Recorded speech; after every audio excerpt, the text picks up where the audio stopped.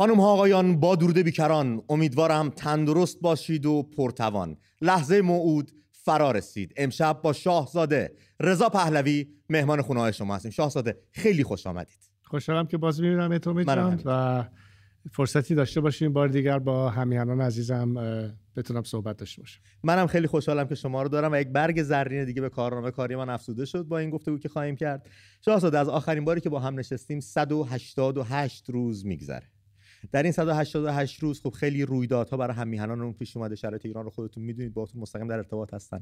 دوست داریم یه آگاهی از پویایی شما در درازای این مدت بگیریم، از آخرین نشستی که با هم داشتیم تا به امروز به کجا رسیدیم، چه کردیم. حتما اجازه بدید قبل از شروع یادی بکنم از جواد روحی که همه میدونن متاسفانه در زندان جان خودش از دست داد، که البته حدس میزنم لابد کشتنش و به هر حال در خاطر من هست و همدرد خانواده‌اش هستم.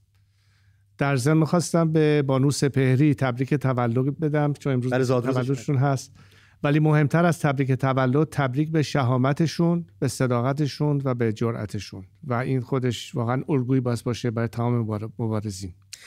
خیلی سپاسگزارم که این نکته رو در ذهن داشتید که یادآوری بکنید. شاهزاده، یه نکته دیگه هم که داریم، امروز 10 شهریور تقارن داره با آغاز بازی‌های آسیایی سال 1353 که مشعل رو شما خودتون روشن کردید و دست ورزشکارانمون دادید. دقیقاً همین روز بود ما مستندش رو پیش از این برنامه پخش کردیم. چیزی در خاطر دارید در رابطه با بازی آسیایی؟ خاطرم میاد که یه ذره بین گذاشته بودن که با نور آفتاب یه کبریت روشن بشه و مدتی طول کشید تا بالاخره درست میزون باشه، چون ذره بین رو درست تنظیم نکرده بودن.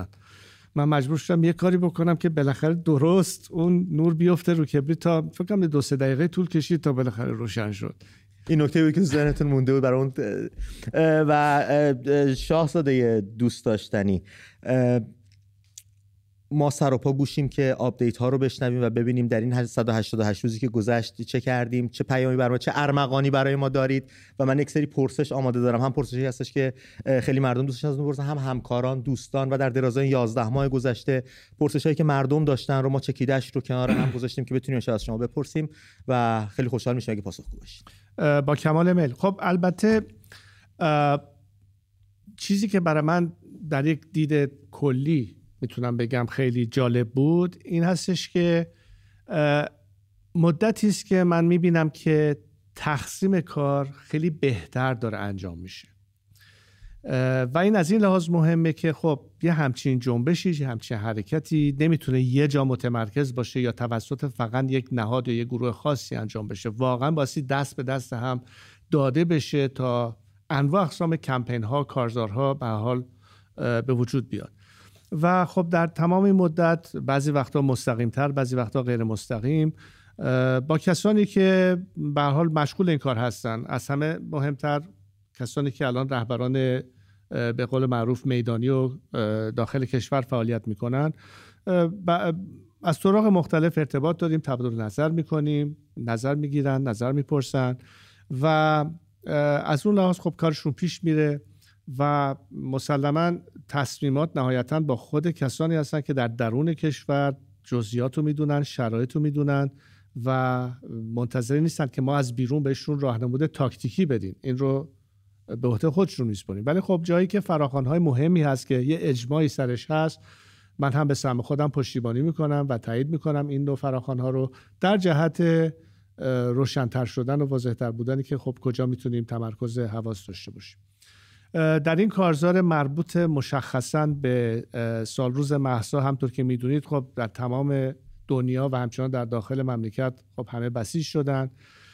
در این رابطه شاید جا داشته باشه که من یادآوری بکنم که البته نظر شخصیم هست، تصمیم نهایتاً با همیهنانمون هست، ولی هر چقدر پخشتر در کل مملکت این حرکت ها انجام بشه، وادار میکنه نظامی که خودش بیشتر پخش بشه و به اندازه کافی نیرو نداره که همه جا رو بتونه مراقب باشه و همه جا سر بزنه، تا روی یه چیزی متمرکز باشه و بتونه اون رو به هر حال کنترل بکنه. در گفته هایی که داشتی و به ویژه با نشستی که با هیئت خبرنگاران داشتین، دو نکته رو صریحاً بهش اشاره کردید و خیلی روشن بود، اینکه میان اعتصابات و اعتراضات انتخاب نکنیم، هر دو همزمان باشه و تنها رو تهران تمرکز نکنیم، تمام شهرها باشه. بله کلا اینو قطعا در اون مورد اشاره کردم و اینم فکر کنم یه مقدار با تبادل نظر دوستانی است که خودشون هم گفتن که خب ما حتما نباید یه کار خاص رو انجام بدیم، انواع اقسام کارا رو بکنیم. در کلیت نافرمانی مدنی انواع اقسام راهکارها هست و اقداماتی هستش که هر کدوم به معنای اهمیت داره و تاثیرگذار هست. ولی نکته کلیدی تو تمام اینها، چه در درون کشور چه در خارج از کشور، یک صدایی است.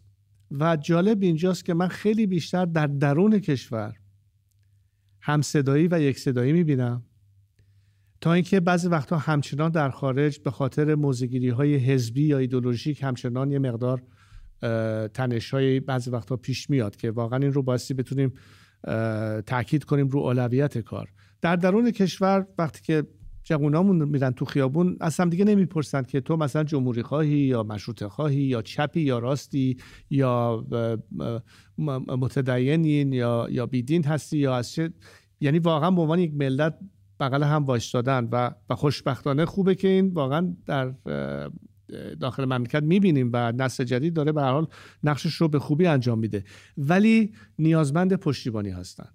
و اینجاست که واقعا باز به جایی برسیم که اگر شاید یکی از دلایلی که هنوز یه عده متردد هستن یا به اون صورت که باید و شاید پشتیبانی نمی‌کنن، یه نوع نگرانی است که خب آینده چه خواهد شد یا بعدش چی میشه، برای این پاسخ داریم، راهکار داریم، روش داریم، دید داریم و این مهمه که امروز یه مقدار راجع به مسئله صحبت کنیم. در همین راستا ما پرسش‌هایی داریم که قطعاً بهش میرسیم و پاسخ روشن شما رو قطعاً خواهیم شنید، مانند همیشه که بی پرده صحبت کردین. شاهزاده، در رابطه با منشور همبستگی ما مردم ایران چه باید بدونیم که نمیدونیم؟ ببینید، اولا هدف وقتی که تعریف میشه، یا شما فرض کنید که یک نمایشنامه تئاتری رو میخواین به عنوان یه برنامه ارائه بدید. بله. همیشه که همون بازیگران نیستن. درسته. ولی نمایشنامه همون نمایشنامه است. مقصودم چی از این حرف؟ این هستش که وقتی ما هدف رو بیان میکنیم بر مبنای اصول مشترک حداقلی که به نظر من، حالا هر منشوری، نه فقط این منشور، در منشور 91 بود، منشورهای دیگه بود. بله. مسئله حقوق بشر، مسئله جدایی دین از حکومت، مسئله تمامیت ارضی ایران هست، جزو اصول مشترک کلی و مهم که سر این حداقل ها بشه توافق کرد. هیچ تفاوت عمده‌ای بین این یا اون منشور نمی‌بینید.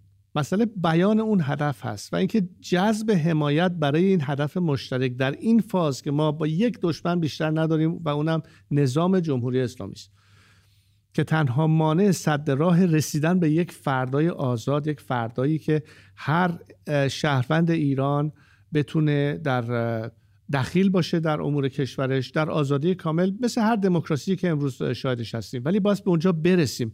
برای اینکه اونجا برسیم و در اون زمان بتونیم اونجایی که اختلاف سلیقه و نظر داریم سر اختلاف نظرهامون رقابت حزبی بکنیم، تا موقعی که اون خونه رو نداریم اصلا دعوا کردن سر انتخاب کاغذات نیست، باید اول به اون خونه رو ساخت. بله. این احزاب رو به وجود بیاریم تا بعد بشیم سر انتخابات و به هر حال آنچه که هست. و من صورت مسئله رو همیشه سعی کردم خیلی ساده تعریف بکنم، به این مفهوم که هدف رسیدن به حاکمیت مردم هست، هدف رسیدن به یک وضعیت دموکراتیک هست. حکومت قانون اصل قضیه است. قانونگذاران در بالاترین مرجع کشور که مجلس باشه تصمیم گیری میکنن. برای نگارش قانون اساسی آینده نمایندگان مردم در مجلس مؤسسان به این کار میپردازن. تنها وسیله اندازه‌گیری هم نهایتاً صندوق رأی هست. من یک رأی دارم، شما یک رأی داری، 85 میلیون نفر دیگه هم هر کدوم یک رأی دارن. اگه بشه سر همین یه موضوع توافق کرد، مشکلمون دیگه چیه؟ پس برسیم به اون مقصد. برای اینکه این حکومت که نه به مردم حق انتخاب میده، پس بنابراین با اون شرایط رو فراهم. پس تا زمانی که نظام اون شرایط نخواهد بود، برای همین باسی از این نظام به کلی عبور کرد.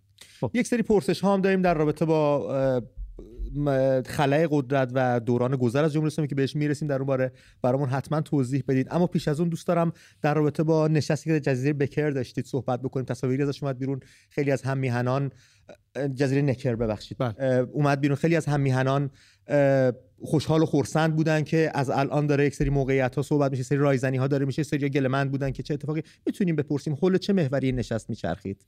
مسلماً. ببینید سفری که به اسرائیل داشتم بیشتر در ارتباط با بررسی بحران آب در کشورمون و اینکه به چه شکلی میشه به مسئله پرداخت، چه از دید تخصصی که خب چجوری این بحران رو میشه تا اونجا که ممکن هست حل کرد و اصولاً چه نوع روش‌ها و متدهایی هست از کشاورزی بگیرید تا چیزهای دیگه برای در واقع مصرف درست و بهینه آب در اون کشور. و راجع به این خیلی خوب صحبت شد و خیلی متخصصین هستن، شرکت‌هایی که هستند که این کار رو در خود اسرائیل پیاده کردن، کشور دیگر هم همینطور. و پیش بینی این که ایران با چی مواجه خواهد شد و چه راهکارهایی رو میتونیم از همکنون راجع بهش فکر بکنیم، مقدار زیادی از این کار هم اون سازمان ققنوس داره انجام میده که همطور که میدونید اون رو چند سال پیش راه اندازی کردم که بیشتر از یک دید تخصصی علمی به انواع اقسام مشکلات مملکت از مسائل زیست محیطی بگیرید تا مسائل دیگر بهش بپردازن که لااقل یک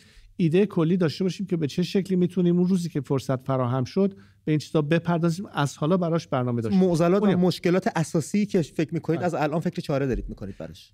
بخش مربوط به نکر بیشتر دیدار با کسانی هستند که معرف به هر حال انترپرنور بهشون میگه، کارآفرینان هستند و هر کدوم به هر حال یه بخشی از این شرکت ها یا تکنولوژی هایی رو معرف هستند که در مورد ایران قطعاً کاربرد داره. حالا چه میتونه تکنولوژی موجود باشه یا صنایع موجود باشه یا همینطور صنایع نو مثلا انرژی خورشیدی یا چیزهای از این قبیل. و البته با یک دیدی که چگونه ما میتونیم به خصوص مناطقی که از همه بیشتر از نظر اقتصادی در مضیقه هستن آنن بشه درش تاثیرگذاری کرد که مثلا منطقه بلوچستان یا جای دیگه زودتر بتونن وضعیتی فراهم بشه که اشتغال به وجود بیاد، درآمد به وجود بیاد. اینا همش به حال جزو لزوم کار هست و هدف من از دیدار با این تیپ افراد اولا شناختنشون بود و ببینم کدومشون به قول معروف میتونن در مورد کشورمون کمک باشن و کمک‌های دیگه‌ای رو پیگیرش باشن و همینطور کارآفرینان ایرانی که در کشورهای مختلف هم به سهم خودشون به هر حال یه نگاهی به ایران دارن، همش با این قصد که ما تازه اون موقع که اوضاع عوض شد به فکر نیفتیم که خب حالا چیکار کنیم. حداقل از حالا یه پیش‌بینی برنامه‌ای هست و اینکه این رو بتونیم از همکنون با هم‌میهنانمون در میون بگذاریم که بتونن یک درک بهتری داشته باشن که چگونه ما خواهیم تونست به تمام این گرفتاری‌ها برسیم که بلکه بتونیم این روند منفی رو معکوسش بکنیم، برگردیم رو غلطک مجدداً پیشرفت و ترقی و مدرنیته. بسیار. پس این نشست میتونه بسیار نوید بخش باشه برای هم میهنانمون که به فکر مسائل اساسی کشور و چاره‌هاش از الان هستیم و داریم جلو آینده نگریمون رو انجام میدیم. ببینید یکی از ایراداتی که شاید امروز بعد از 44 سال همه میگن که خب اون موقع همه میگفتن که خب این رژیم بره بعد ببینیم چی میشه، نه برنامه‌ای بود نه چیزی بود، فقط یه حکومت اومد گرفت و مملکت رو از روز اول برای صدور انقلاب مذهبی بسیج کرد و یه امتی اومد جای ملتی رو پر کرد و اصلا هدف ایران نبود، چون خمینی از روز اول گفت هیچ، یعنی اصلا ایران مطرح نبود این وسط. خب الان هم میبینیم که به جایی که مثلا فرض بفرمایید که یک دولت خارجی بیاد و یه مبلغ پولی رو در اختیار خود مردم، پول خود مردم بذاره برای که کمکی باشه برای مقابله، باج میده به نظام و به حال آخرش باز دوباره مردم این وسط سرشون بی‌کلا میمونه و رژیم باز دوباره تقویت میشه. تمام اینا اگه عوض بشه کلیت ماجرا به هر حال عوض میشه. یه بخشیش همین برنامه‌ریزی هاست، ولی خب پله ها رو 4 تا 4 تا نمیریم بالا، این هر کدوم بخش خودشه، برمیگردیم به فاز کنونی. ولی در ابتدای سخن اولین حرفی که بهت زدم این بود که خوشحالم که می‌بینم یه تقسیم کار داره میشه. بنابراین انواع اقسام افراد و کارشناسان، چون پرسیدی در این مدت چی شد، من با تعدادی از متخصصین حقوقی صحبت کردم راجع به اینکه قانون اساسی آینده، مسائل عدالت انتقالی، مسائلی که خب چجوری باستی برخورد کنیم به مسئله. خب این رژیم بره خیلی از قوانین فعلی هست که آنن میتونه لغو بشه و برگردیم مثلا این جلوتر هستش. حالا بهش میرسیم. به هر حال اینا جزء کارهایی بوده که مختصر بسیار خیلی هم نوید بخش. شاهزاده به ملت اشاره کردین. امروز مولوی عبدالحمید در خطبه نماز جمعهشون به یک موضوع اشاره کردن که به همون ملت بودن ایران اشاره داشت که در دوران پهلوی از اهل سنت در رده‌های بالای ارتش بودن، در نظام بودن و الان ما این رو نمی‌بینیم و این نشون میده که اون موقع واقعا ملت معنا داشت برامون. این امت ملت بود و واقعا هیچ تبعیضی نبود. انواع اقسام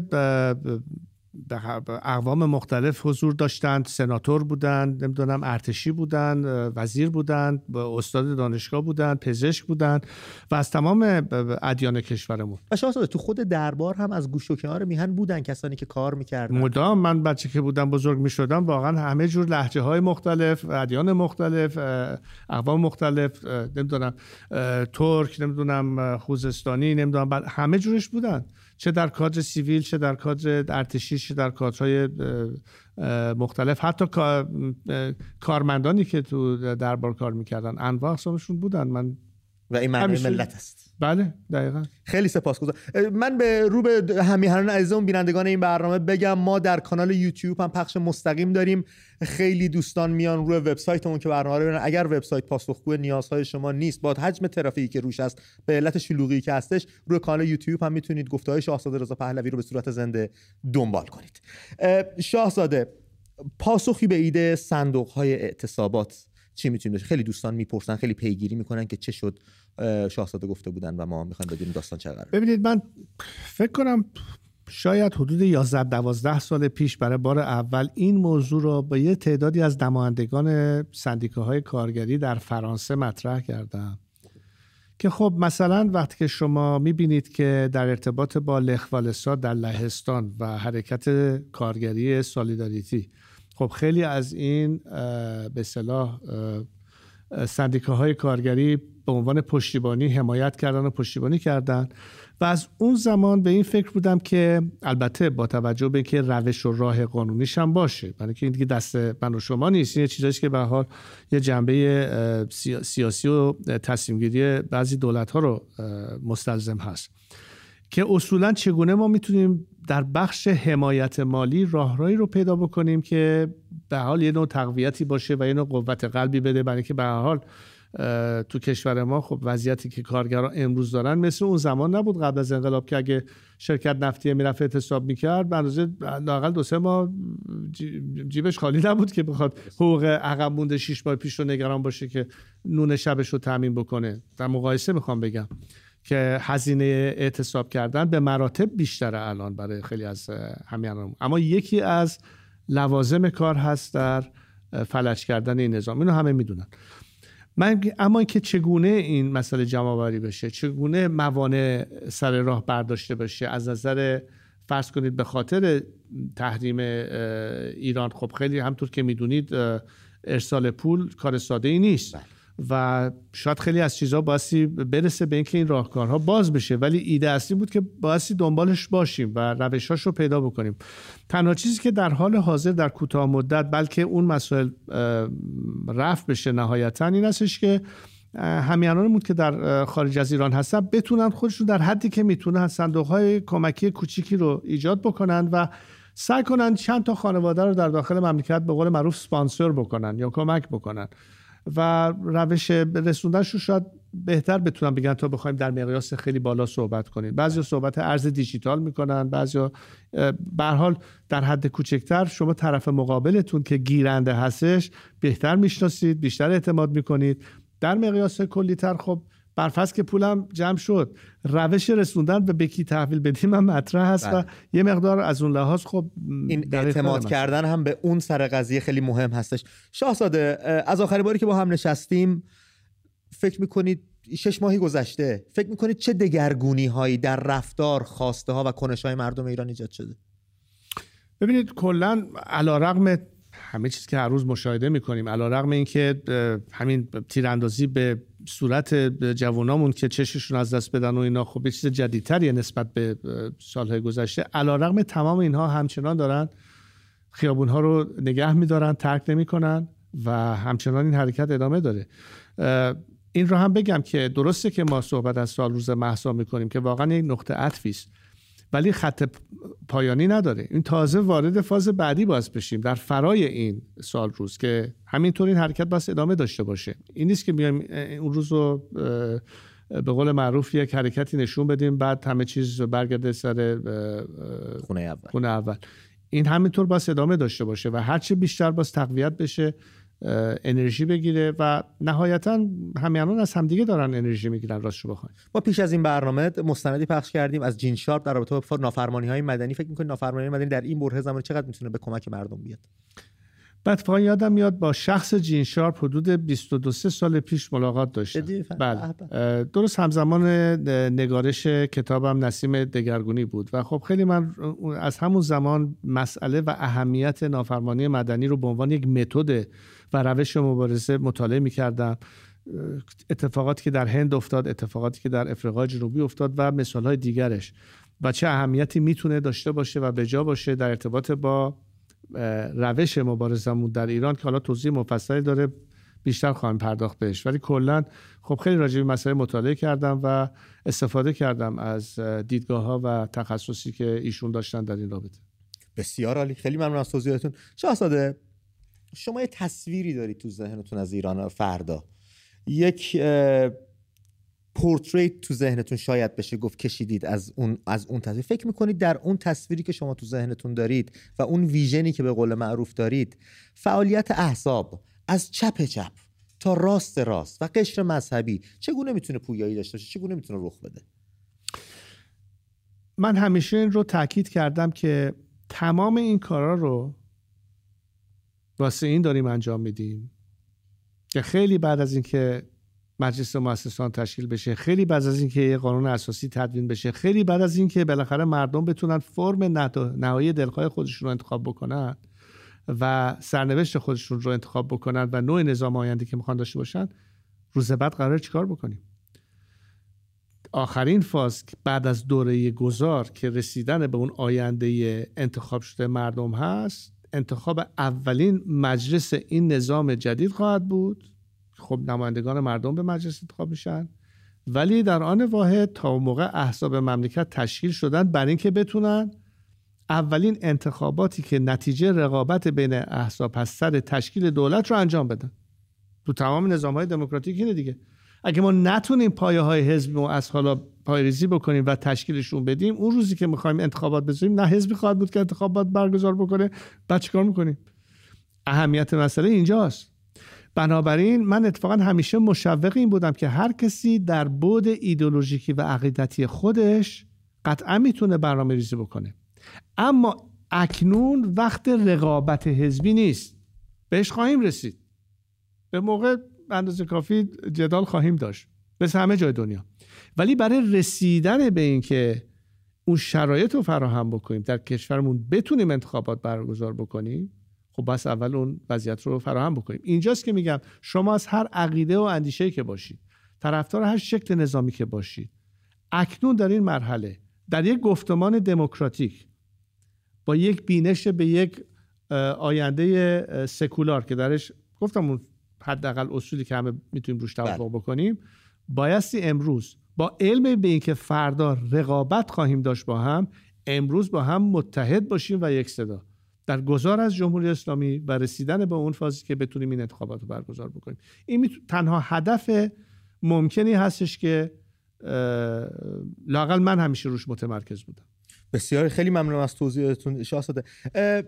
شاهزاده، من از نگاه شما دارم میپرسم، از ویژنی که شما دارید در ذهنتون، اون چیزی که از ایران آینده به تصویر کشیدید رو میخوایم بدونیم و با مردم باهاش بیشتر آشنا بشیم. در همین راستا این پرسش ها رو ازتون میکنم.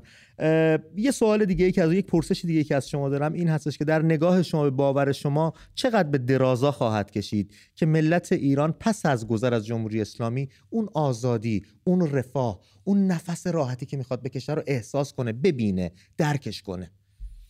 دو تا چیز متفاوت هست هم رو باسی، از معیشت تا شرایط اجتماعی. ببینید من خیلی بخوام تلگرافی بگم، حکومت قانون ضامن آزادی شهروندان هستش. خیلی خوب. بله.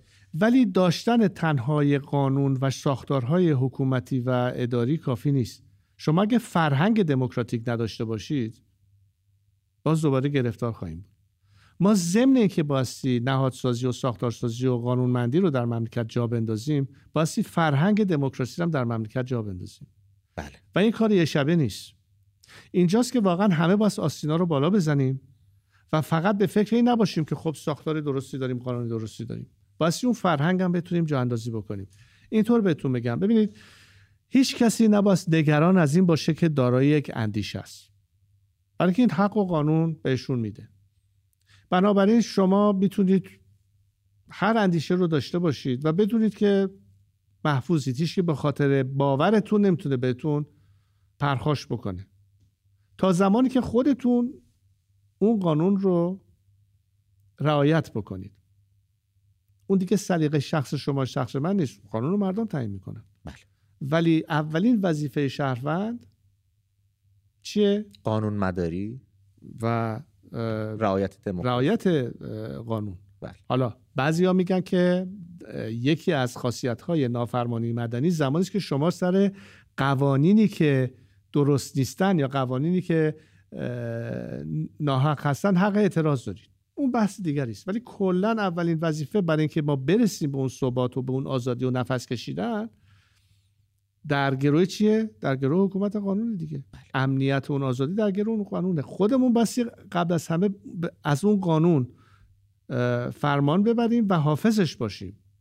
یعنی اینو نمیشه به گردن دیگران انداخت. هر شهروندی مسئول به نوعی که از همون قانونی که بالا سرش هست که اون شرایط رو براش فراهم میکنه مدافع اون قانون باشه.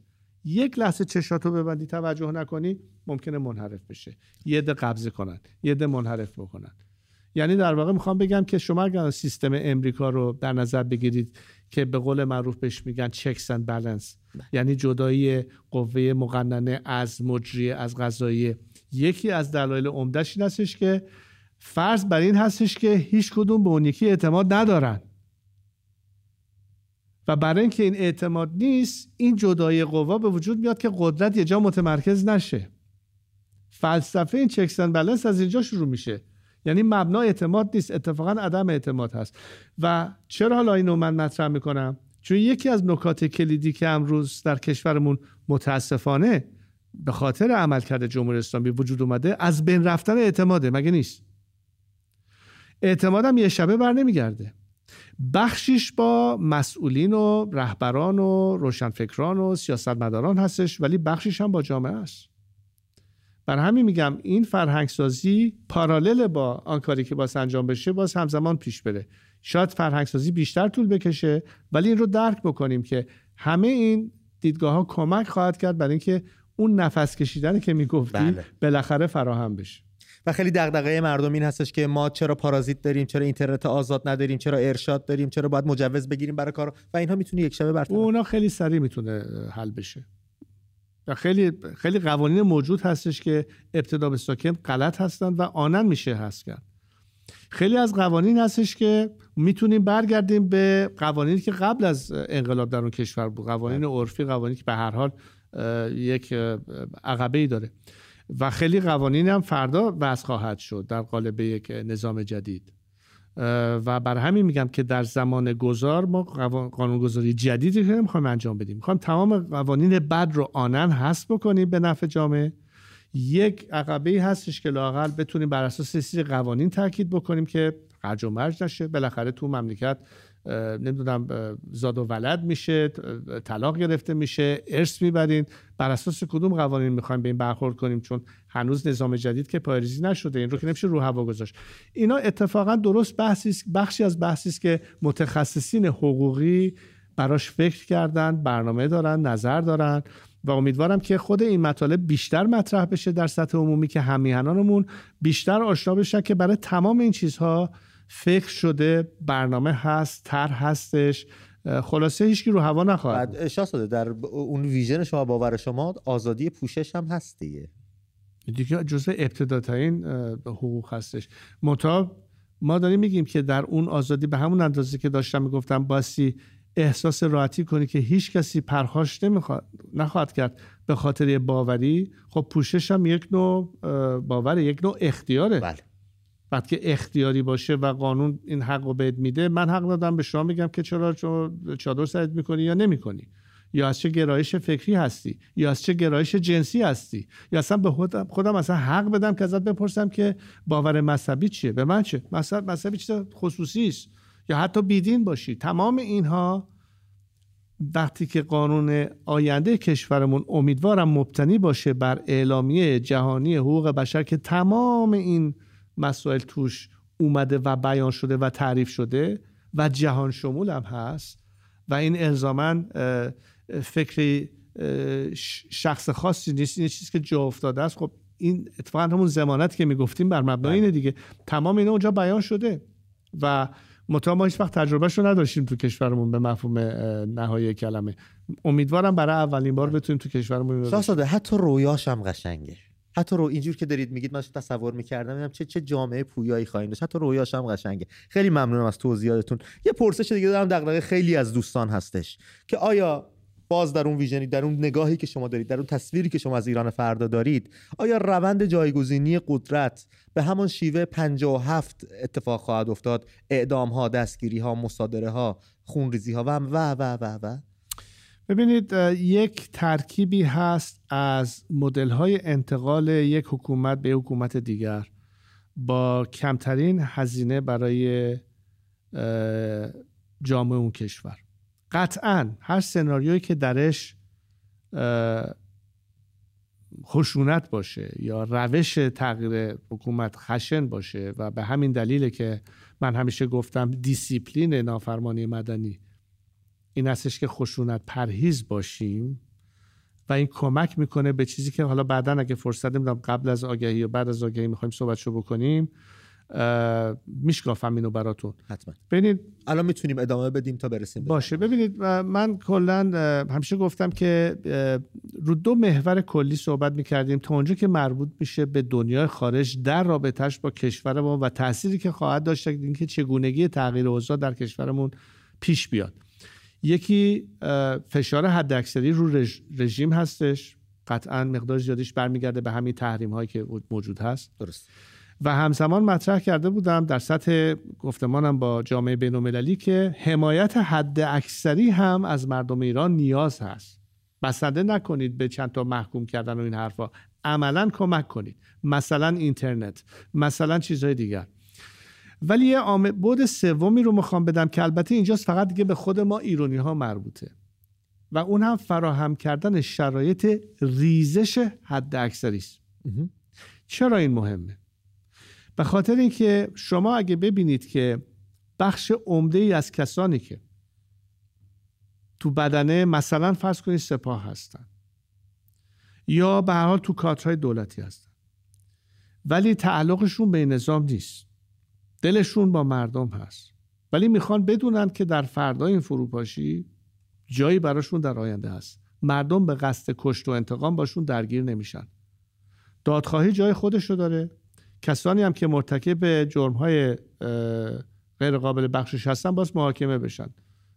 یه جا مثال زده بودم نمونهش مثلا پایان جنگ جهانی دوم و سران ناتسی که در دادگاه نورنبرگ خب مسلماً محاکمه شدن. ولی شما اگه روش Truth and Reconciliation رو در افریقای جنوبی به عنوان مثال دیگر بیارم، یعنی کشف حقیقت، یعنی اصلا اعتراف به آنچه که گذشت، این به مفهوم نیست که مردم همچنان حق دادخواهی ندارن، ولی شاید کمک بکنه به این که در یه مواردی حاضر باشن به گذشت که کمک میکنه به آشتی ملی، که این آشتی ملی دو چیز رو فراهم میکنه. یکی که ترس که در آینده کس دیگری از منی که امروز از اون انتقام گرفتم فردا اون نیاد از من انتقام بگیره، یعنی در رو باز میذاره برای مصالحه، برای همزیستی، برای یک آرامش، برای رسیدن هر چه زودتر به امنیت، و فرصتی میده که افرادی که میتونن از نظام جدا بشن و به مردم وصل بشن بدونن که آینده‌ای میتونن داشته باشن. اگه احساس بکنن که هیچ شانسی ندارن، مردم به قصد انتقام میان، با خشونت باشون برخورد میکنن، خب این امکان ریزش رو به حداقل میرسونه و این فقط به مفهوم ادامه طولانی‌تر این نظام هست و در مقابلش هزینه این همه سرکوب و کشتار بیشتر این نظام. اون دیگه دست خود مردم هست که تصمیم بگیرن تا کجا میتونن فرصتی فراهم بکنن که اکثریت این نیروها بتونن بهشون بپیوندن. یعنی به جایی برسیم که نظام بدونه که دیگه رو هیچ چیزی نمیتونه حساب بکنه در آخرین مقاومت و دستور سرکوب و قتل و آتش بی اختیار و این حرفا رو بده. کی قرار این کارو بکنه؟ همون کسانی که نظام تا بالا روشون حساب میکرد ولی الان دلشون با مردم هست. اونم زن و بچه دارن. شاید بچه خودشون تو خیابون هستن که دستور میدن که بهشون. بارها پیش اومده. بارها پیش اومده. دقیقاً. بله. خوشبختانه من فکر کنم در این نگاه همیهنانم این رو کاملا درک کردن. چه بسا که خیلی از کلیپ هایی که همین 1-2 سال اخیر دیدیم در مقابلهشون و شعارهایی که به نیروهای انتظامی میگفتن و پیام میدادن این کاملا مشهود هست و جوابم داره میده. در ابتدا خب خیلی کمتر بود. من همیشه رو مسئله تاکید کردم و همیشه خطاب به نیروهای نظامی بارها از من شنیدید که به اونها گفتم که آقا جان تکلیف خودتون رو با مردم روشن بکنید. این دیگه دست خودتونه.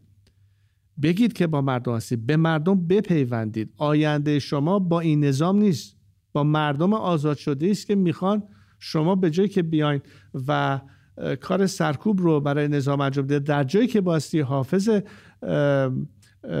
خاک مملکتمون باشیم، حافظ مردم باشیم، شما رو تبدیل کردن به عوامل سرکوب. واقعا اینه که امروز به یه یونیفرم نظامی مردم بخوان توف بندازن و به قول معروف احترام نداشته باشن؟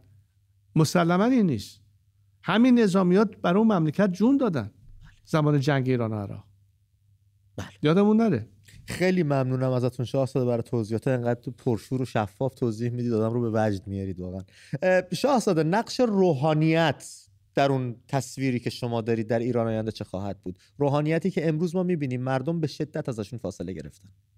ببینید در تمام کشورهایی که مسئله جدایی دین از حکومت یا سیاست یا دولت، هر جور بهش بخوام نگاه بکنیم، موجود هست.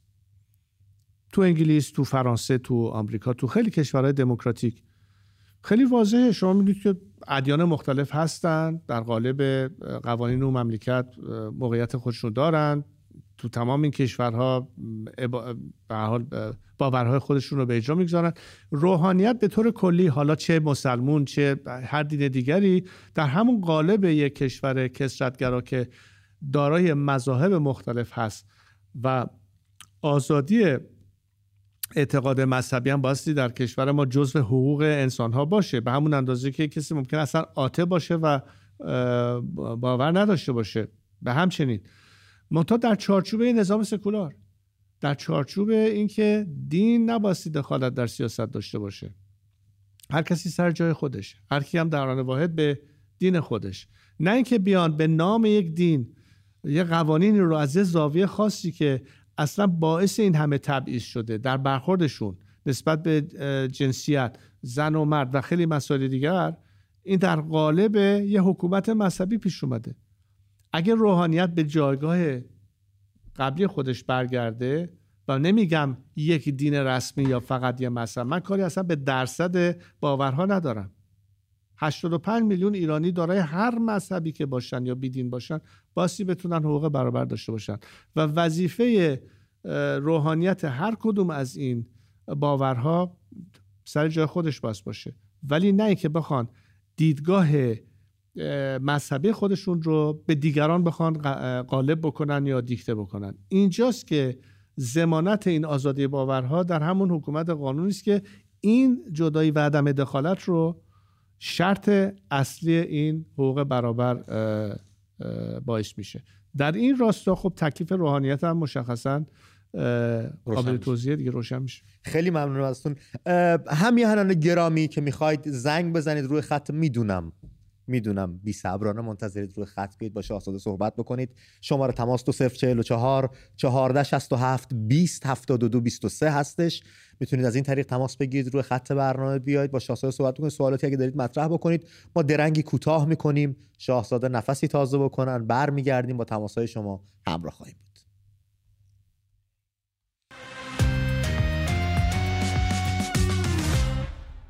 ما در جنگ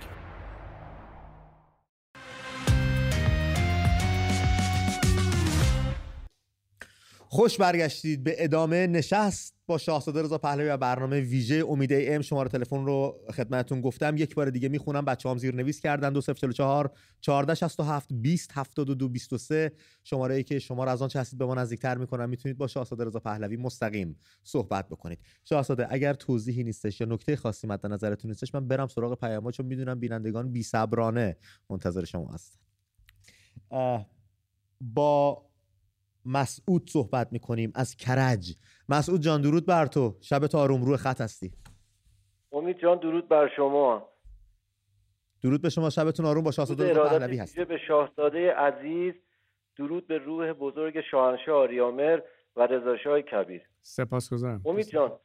پیرو فرمایش شاهزاده عزیز در ابتدای برنامه، به نظر من بهتر هستش که همه شهرها خیزش داشته باشن تا رژیم نتونه روی یه نقطه تمرکز کنن. من از طرف بچهای محمد شهر کرج میخوام بگم که 25 شهریور ما همگی سنگ تموم میذاریم. از بقیه شهرها هم خواهش میکنم که همکاری کنن بهتر از پارسال. به امید آزادی ایران، نور بر تاریکی پیروز است، پاینده ایران جاوید شاه. خیلی ممنونم از صحبتاتون. من ابوالفضل رو بگیرم از قم، بهمون زنگ زده. ابوالفضل جان شبت آروم، روی خط هستی با شاهزاده رضا پهلوی. درود بر شما آقا امید عزیز و درود بر شاهزاده رضا پهلوی عزیز دل ملت.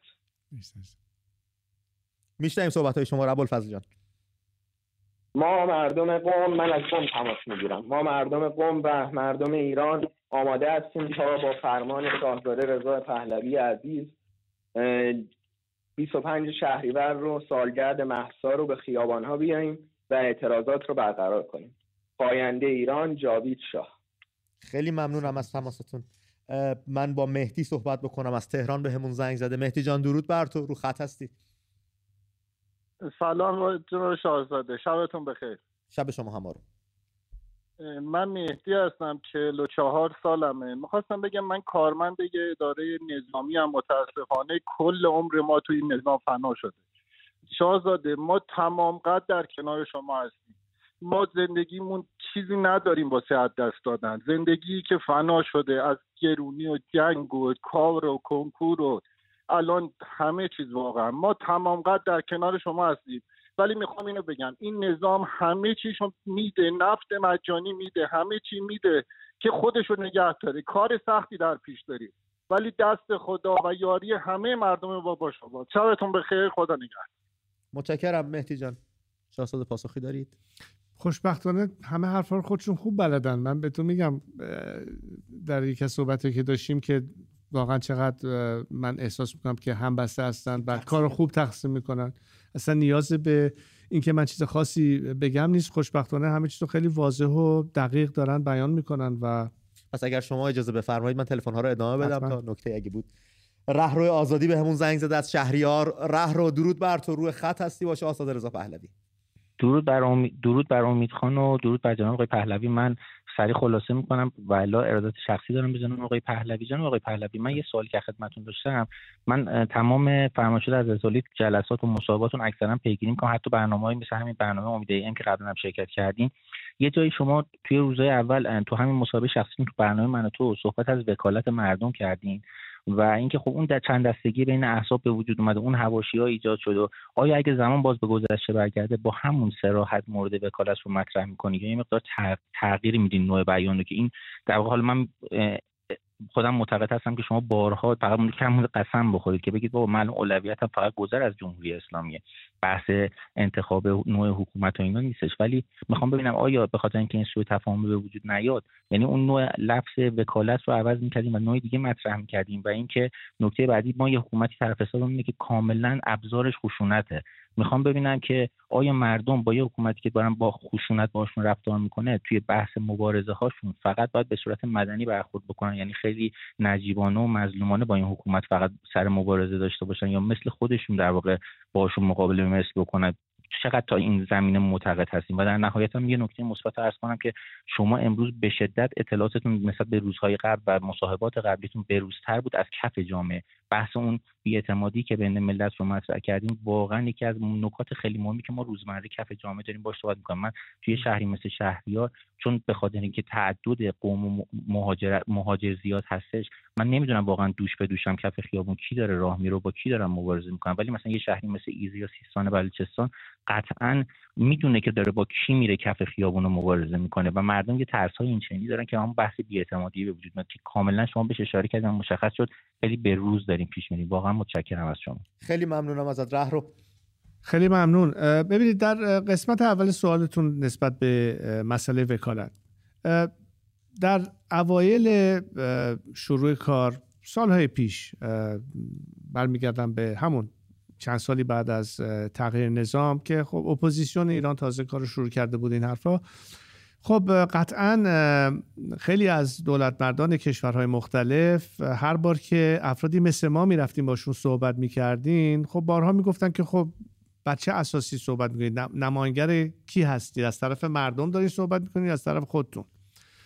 و تنها منظور من از مطرح کردنی که به نوعی این وکالت رو میدید، اونم نگفتم فقط به من بدید، به هر کسی که دوست دارید و میخوان از طرف شما در رایزنی‌های بین‌المللی صحبت بکنه، بدونن که ما سر و خود و از طرف خودمون که فقط صحبت نمی‌کنیم، به نمایندگی از هم‌میهنانمون داریم صداشون رو به جهان میرسونیم که یکی از خواسته ها و مطالبات هم‌میهنانمون بود. این یک، بنابراین هیچ ربطی به این که فردا چی بشه و حکومت بخوایم تاکید بکنیم نیست.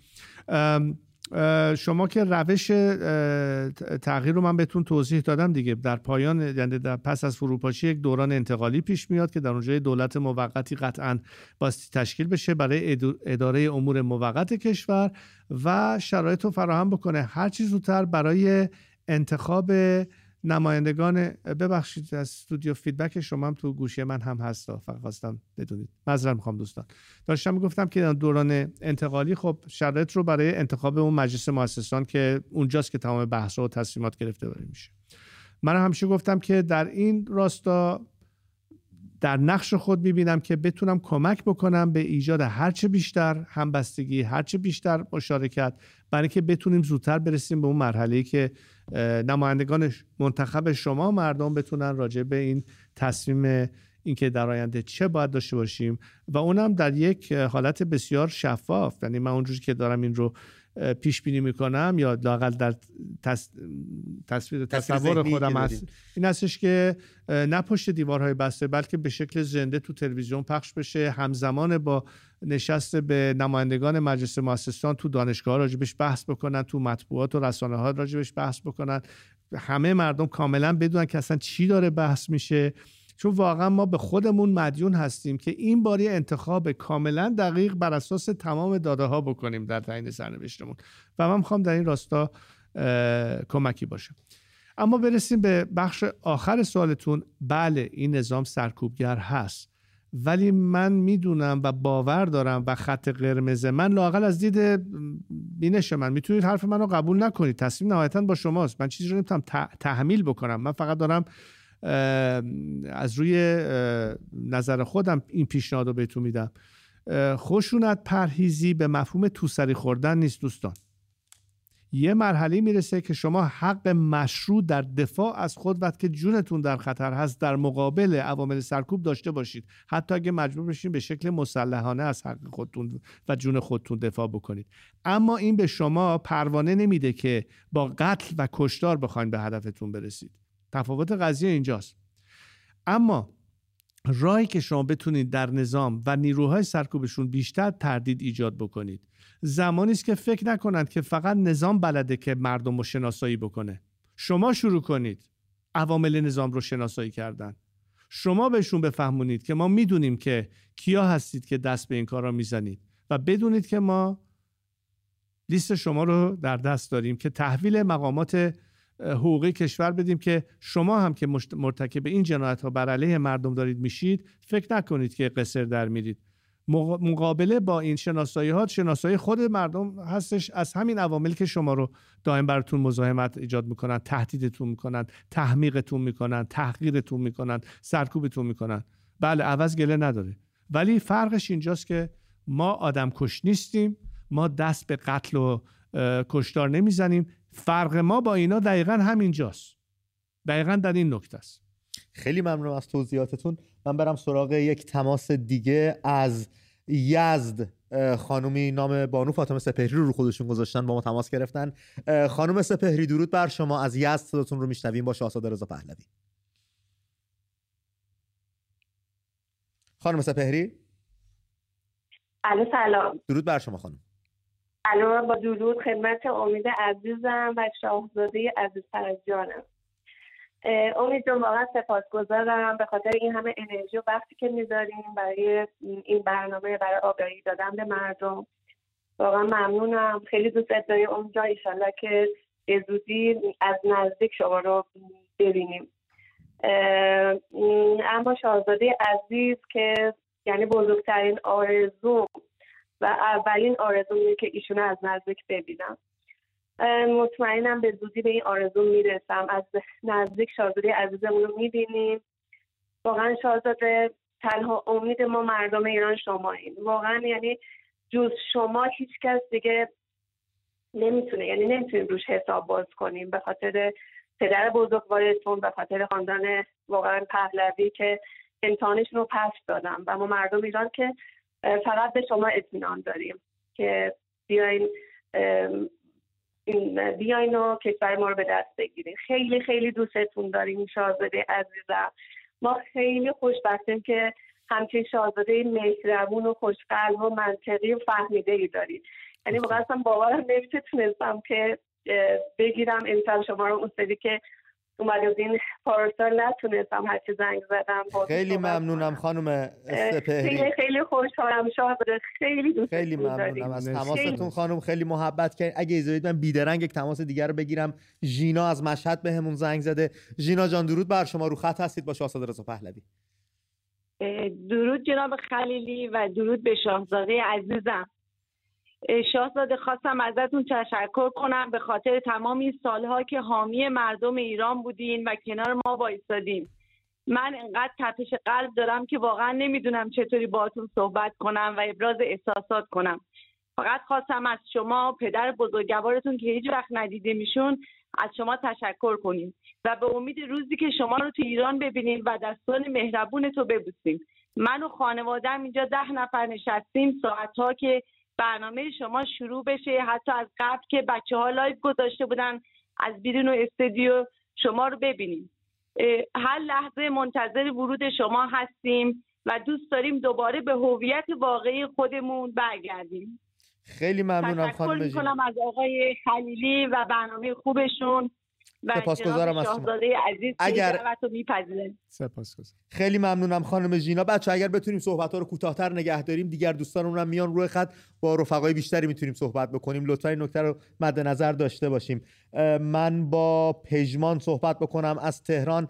پژمان جان درود بر تو، روی خط برنامه هستی با شاهزاده رضا پهلوی.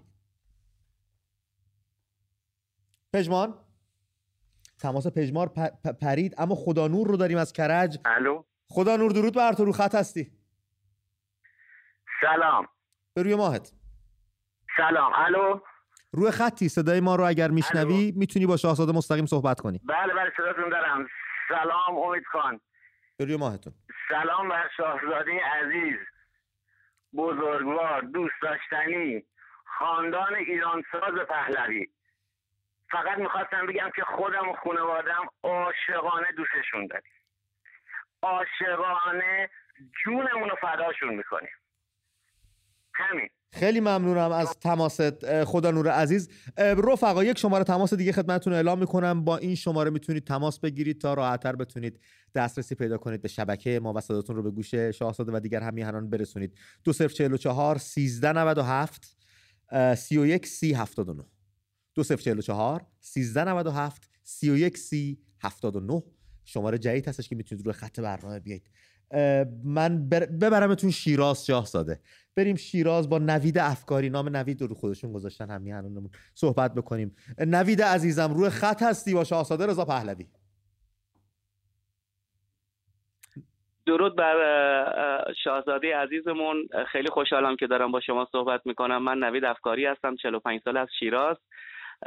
جناب شاهزاده، با توجهی که میلیون ها نفر در واقع وکالت دادن به شما، من ازتون میخوام که توی صحبتاتون، حالا من انتظار ندارم که الان فراخوان بدین در واقع، شاید حالا بالاخره وقتش نباشه، ولی انتظار داریم از شما به عنوان بالاخره وکیل ملت، از شما انتظار داریم با یه ابهت بیشتری با مردم صحبت کنین. حتی پیامایی که میخواین به حکومت بدین با یه ابهت بیشتری، با یه شجاعت بیشتری. منظورتون چیه از این به عنوان یه رهبر کاریزما اگر قرار باشه؟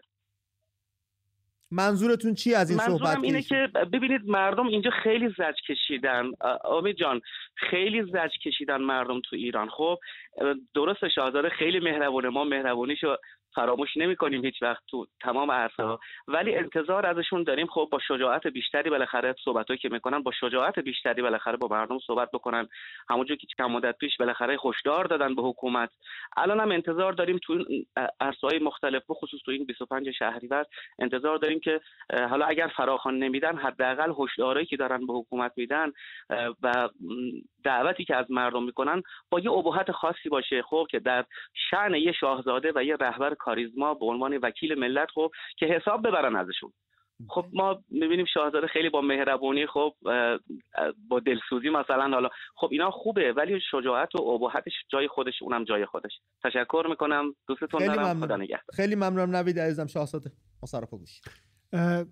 مو بانو که صحبت از هویت میکردن، به نظر من هویت قبل از هر چیزی در دل و فکر یک انسان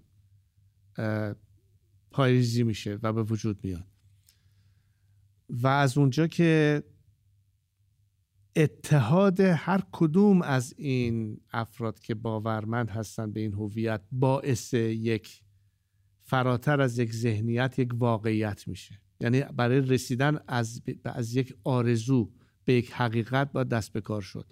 مارتین لوتر کینگ از اونجا شروع کرد که من یه خواب دارم، یه خواب میبینم از یه آینده بهتر، ولی وقتی که مردم راه افتادن، وقتی که بیشتر و بیشتر این مسئله به قول معروف همه گیرتر شد، که آخر سر این آرزو تبدیل شد به یک واقعیت. برگردم به سوال این دوستمون. یه اصطلاحی هست که میگن که یک زنجیر به اندازه ضعیفترین حلقه‌اش قدرت داره. هر چقدر این حلقه ها قوی تر باشن، کل زنجیر قوی تر میشه. چه مثال جالبی. بنابراین از من زمانی انتظار داشته باشید که در حدی که شما اون انتظار رو دارید بدونید که اولا یک دست صدا نداره و خود شما همیهنان هم تشکیل دهنده این زنجیر هستین. اگه کل زنجیر قوی باشه، هممون میتونیم محکمتر و قویتر صحبت بکنیم، من جمله خود من. ولی این کار رو به تنهایی نمیتونم انجام بدم، این کار رو باید با همدیگر پیش ببریم. خیلی ممنونم از توضیحات و این مثال زنجیر رو من نشنیده بودم، چه مثال جالبی بود شاهزاده، ممنونم ازتون. بریم شاهزاده تهران، بریم با مهدی صحبت بکنیم. مهدی جان درود بر تو، رو خط هستی با شاهزاده رضا پهلوی.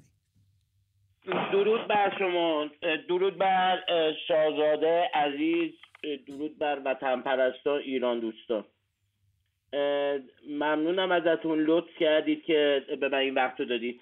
درود شاهزاده عزیز. دو تا سوال داشتم شاهزاده. یکی این که برای خیزش در پیش رو بهترین روش برای ماهی که کف جامعه و تو میدونیم چیه؟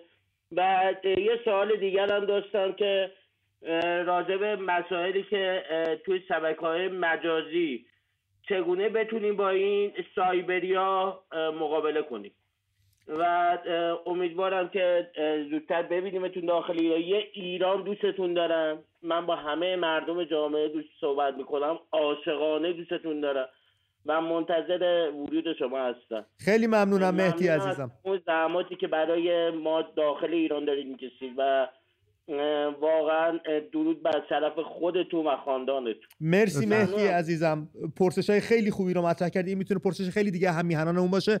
سراپاگو به گوشیم شاهزاده. سوال قسمت اول سوالشون رو این بودش که چطور ما میتونیم در فضای مجازی با سایبری ها مقابله بکنیم. نه اون قسمت دوم بود. قسمت اول وقتی که ما که تو میدان هستیم و داریم فعالیت‌های میدانی انجام میدیم چه راهنمایی برامون دارید؟ ببینید دوستان، مسئله فقط یه راهکار نیست که بگید فقط اعتصابات یا فقط تظاهرات یا فقط این یا اونه. مجموعه‌ای میتونه باشه در قالب هر نوع نافرمانی. البته در ارتباط با این سال روز خب قطعاً به نمایش گذاشتن این اعتراض چیزیست که خب چشمگیرتر خواهد بود، در صورتی که اعتصاب خب بیشتر نظام رو مختل میکنه. شما میتونید تمام این روش‌ها رو به کار ببرید، ولی به نظر میاد که مهمترین بخش اینه که بتونیم این رو به خودی و به دنیا و به خود نظام نشون بدیم که کجای کار وایستادیم. و همطور که در ابتدای برنامه اشاره کردم، به نظر من و با همفکری بسیاری از کنشگران مدنی قطعاً روی جا نباستی تمرکز کرد. البته که تهران مهمه، هرچی باشه پایتخته، ولی فقط رو تهران متمرکز بودن به نظر من درست نیست. همه جای مملکت باستی سعی کنیم که این در این سال روز این اعتراضات رو به پیش بکشیم. هر چقدر پخشتر باشی نظام مجبور میشه به پخشتر بودن و قابلیتی که بتونه جلوگیری ازش بکنه رو نخواهد داشت. بنابراین این تاکتیک رو قطعاً فکر کنم میتونیم روش تاکید بکنیم و به هر حال یا به فرم اعتراض و راهپیمایی یا به فرم اعتصاب یا کمکاری، به هر حال تمام اینها دست به دست هم میده و کلا نظام رو به هر حال به وادار میکنه به عقب نشینی. شاهزاده در رابطه با سایبری ها چی؟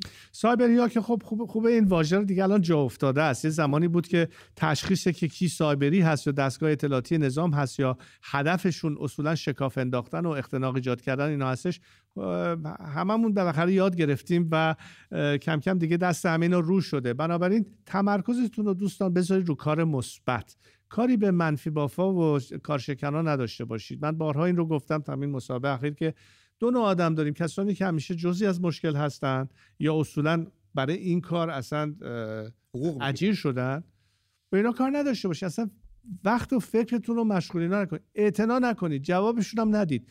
بذارید وقتتون و کارتون رو با تمام کسانی که میتونن یارتون باشن، همسنگرتون باشن، دستشون رو بگیرید، از همدیگه حمایت بکنید در تمام اقشار جامعه. ضمناً اینجا فرصتی است که بگم خب ما مطالبات متعددی داریم در بخش‌های مختلف جامعه، کارگرها، معلمین، دانشجویان، کشاورزان، همه، ولی در نظر بگیرید که ما الان بایستی یک خواست ملی و نه فقط صنفی یا مطالبات به قول معروف کاری داشته باشیم. همه بایستی از همدیگه پشتیبانی بکنیم. فقط مسئله کارگران نیست، فقط مسئله معلمان نیست که امروز بگیم این مسئله، تماممون امروز بایستی یک صدا باشیم و هوای همدیگه رو داشته باشیم. این یک اعتراض عمومی است، این رسیده به مرحله یک انقلاب ملی دوستان. این فقط دیگه یک اعتراض به قول معروف صنفی یا معیشتی نیست، خیلی فراتر از این هست، چون تمام مشکلات نهایتاً در گروه از بین رفتن این نظام هست. بنابراین از هر دسته و گروهی که هستید، نظامی باشید، سیویل باشید، همتون با هم امروز فرصت این رو دارید که تاریخ ساز باشید و تماشاچی نباشید، بلکه خودتون به دست خودتون بتونید این کار پیش ببریم. تقویت این اتحاد هستش که نهایتا این نظام رو به زانو در خواهد آورد. من در این مورد شکی ندارم و همه شما تا به حال ثابت کردید که حاضر هستید برای آزادی این هزینه رو بپردازید. و ضمناً بگم که هر چقدر بیشتر ما این صحبت‌ها رو می‌کنیم، هر چقدر بیشتر این برنامه اجرا میشه، این که بچه خواهد شدن براش خیلی بیشتر پاسخ خواهیم داشت. نه که مثلا نظام همیشه سعی کرده بگه که اگه ما بریم ایران نمیدونم سوریه میشه یا اله میشه یا بله میشه یا تکلیف ما در فردای ایران چی است. تمام اینا قابل توضیح و تعریف هست که داریم انجام میدیم. بنابراین جزوی از این بحث باشید دوستان، فقط منتظر نباشید که یک نسخه پیچیده بشه براتون، خودتون هم روی این مسئله نظر بدید. ولی ابتدا به ساکن اکنون ما یه فرصت داریم که در سال روز کشته شدن مهسا واقعا به شکل بی سابقه ای این صدا رو در درون کشور و به تمام دنیا صادر بکنیم که دنیا هم بدونه که دیگه نمیتونه جلودار این خواسته مردم باشه. به همدیگه باور داشته باشید، دست همدیگه رو بگیرید و مطمئناً این کمک خواهد کرد که وارد مراحل بعدی این پیکار بشیم از 26 شهریور به بعد. شاهزاده، در نشست قبلی که داشتیم پیش از اینکه وارد استودیو بشیم، من اگه در خاطر داشته باشید بهتون گفتم شاهزاده یه سری اذیت میکنن، انگ میزنن، شلوغ کاری میکنن.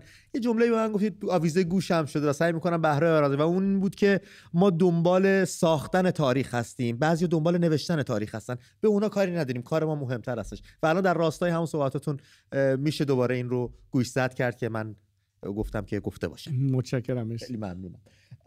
بریم سراغ پندار نیک از تهران به همون زنگ زده. پندار نیک، درود بر تو، رو خط برنامه هستی.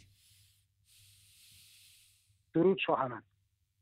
درود به شما، میشنویم صحبتاتون رو. آیا امید خان، کاری که امروز کردی بیرون استودیو یه چیزی تو مایه های به خودت نگیرا، ولی تو مایه های کار ارتش بود بهرام آریانا بود. ازت ممنونم. درود شاهنامه. ببخشید با من بوده نه با شما بودن. با شما بودن. با آقای خلیلی بودم. با آقای خلیلی بودم. آیا امید خان با شما بودم. درود شاهنامه. درود بر شما. شاهنامه درود بر شما. شاهنامه درود بر شما. درود بر شما، میشنوم صداتون. قربانت گردم. نمیدونم چی شد که من یهو فلش بک زدم، صدای من تو دستگارت میشه، من پیرمردم. فلش بک زدم به روز تولد جناب عالی که اعلیحضرت فرموده بودند که آمبولانس آژیر نکشه، هلیکوپترم نمیخوام مزاحم مردم بشی، بی سر و صدا، خلوت، با سرعت برو. امیدوارم که ما مثل نسل 57 نباشیم، قدر شما رو بتونیم بدونیم و زحمات شبانه روزی شما رو درک کنیم، بتونیم بفهمیم برنامه‌ریزی دراز مدت 35 ساله یعنی چی، بتونیم شعور داشته باشیم، درک کنیم که دموکراسی بدون شرط مقدماتی به چه معناست. قربانت گردم. و اینکه آموزش کلید تمام پیشرفت هاست. ما بتونیم کار گروهی بکنیم. این ایراد بر ما وارده، ما کار گروهی بلد نیستیم، ولی قطعا زیر سایه جناب عالی میتونیم کار گروهی بکنیم. من از جناب عالی، از خاطرات جناب عالی نمیخوام خیلی صحبت بکنم، فقط یک عبارت دو حرفی که جناب عالی میدونید، جوخه پلنگ. عهد کرده بودم که اولین باری که با شما صحبت میکنم این کلمه رو بگم، جوخه پلنگ با آقا نشابور. دیر نمیشم، ولی وقت خیلی تنگه و خیلی خیلی متشکرم که بنده فرصت دادید. خیلی ممنونم. خیلی ممنونم. وقتی که نفس میکشم در خدمتم. قربانت گردم.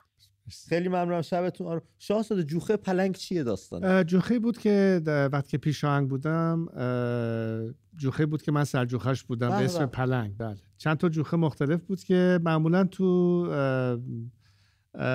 پیشاهنگی شما اسم یک حیوان رو در واقع انتخاب میکنید بر نامگذاری، یا حتی اون کسی رسم جذابی بوده. بله، حتی یه معلم مثلا سرجوخه یا دیگران مربی‌ها خودشون اسم، اینم از اون کتاب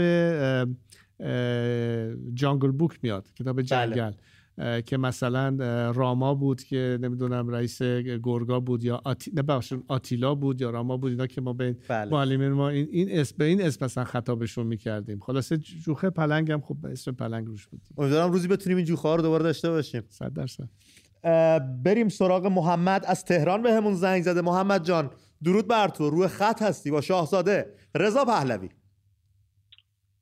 درود بر تو امید عزیزم. مخلص. و درود در شاهزاده عزیز. سپاس. من عذرخواهی میکنم که یه مقداری اینجوری صحبت دارم میکنم. من به علت اینی که دارم با الگوی سیاستمدار بزرگم دارم منو صحبت میکنم، یه مقداری هول شدم و این رو ازتون خواهش میکنم پولش منو بپذیرید. من از آسیب دیدگان جنبش اخیر هستم برای زن زندگی آزادی که یه چشم از دست دادم برای نجات یک دختر نوجوان بیگناه.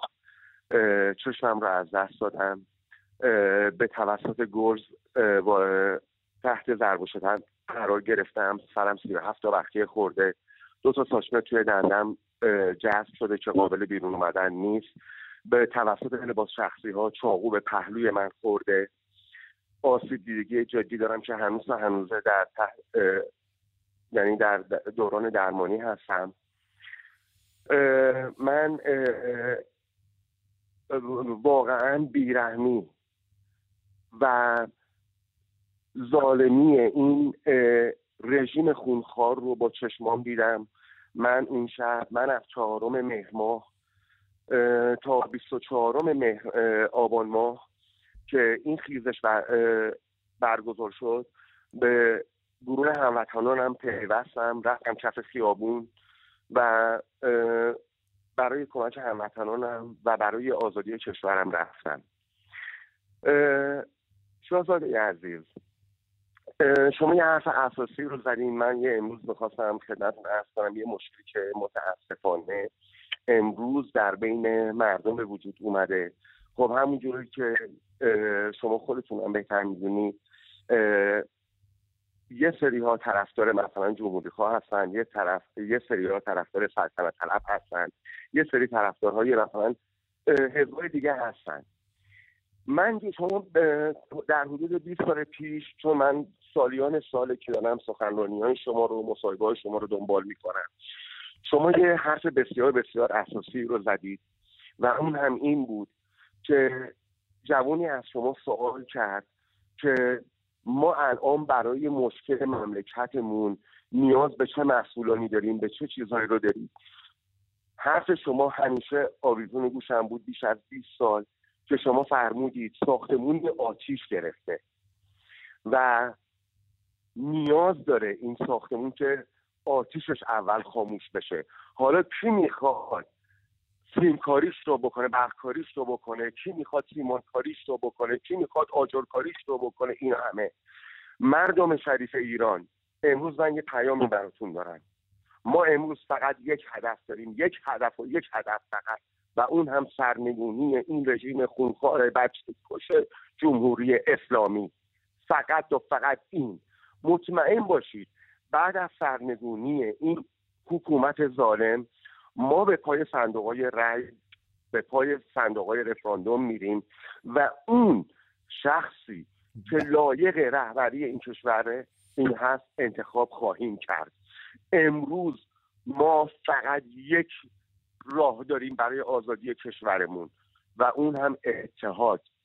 فقط و فقط اتحاد فرقی نمی‌کنه. مرسی محمد. هستیم، سیستان و بلوچستانی هستیم، کرد هستیم، تهرانی هستیم، هر جا. بله و این صحبتی بوده که فقط در شاهزاده محمد عزیزم خیلی من جان بگو عزیزم. من فقط 2 سوال کوچیک از شاهزاده رضا پهلوی عزیز داشتم. شاهزاده عزیزم، شما در این فعالیت‌هایی رو که این چند وقت داشتید و ازتون هم بسیار بسیار سپاسگزارم بابت این همه زحمتی که کشیدید. شاهزاده عزیز، آیا برای شما همونجوری که خدمتتون عرض کردم، ما تنها راه نجاتمون فقط اتحادیه ما ملت ایرانه، چی داخل کشور و چی خارج از کشور، هر دو. و من این رو میخوام بدونم، شما آیا برای اتحادیه رسانه‌های سیاسی خارج از کشور که یه اتحادیه به وجود بیاد، آیا فعالیت‌هایی رو انجام دادید؟ محمد عزیزم اگر اجازه بدی همین پرسش رو نگه داریم، شاهزاده پاسخگو باشن که بقیه پرسش‌ها رو بتونیم بپرسیم از دیگر همیهنان.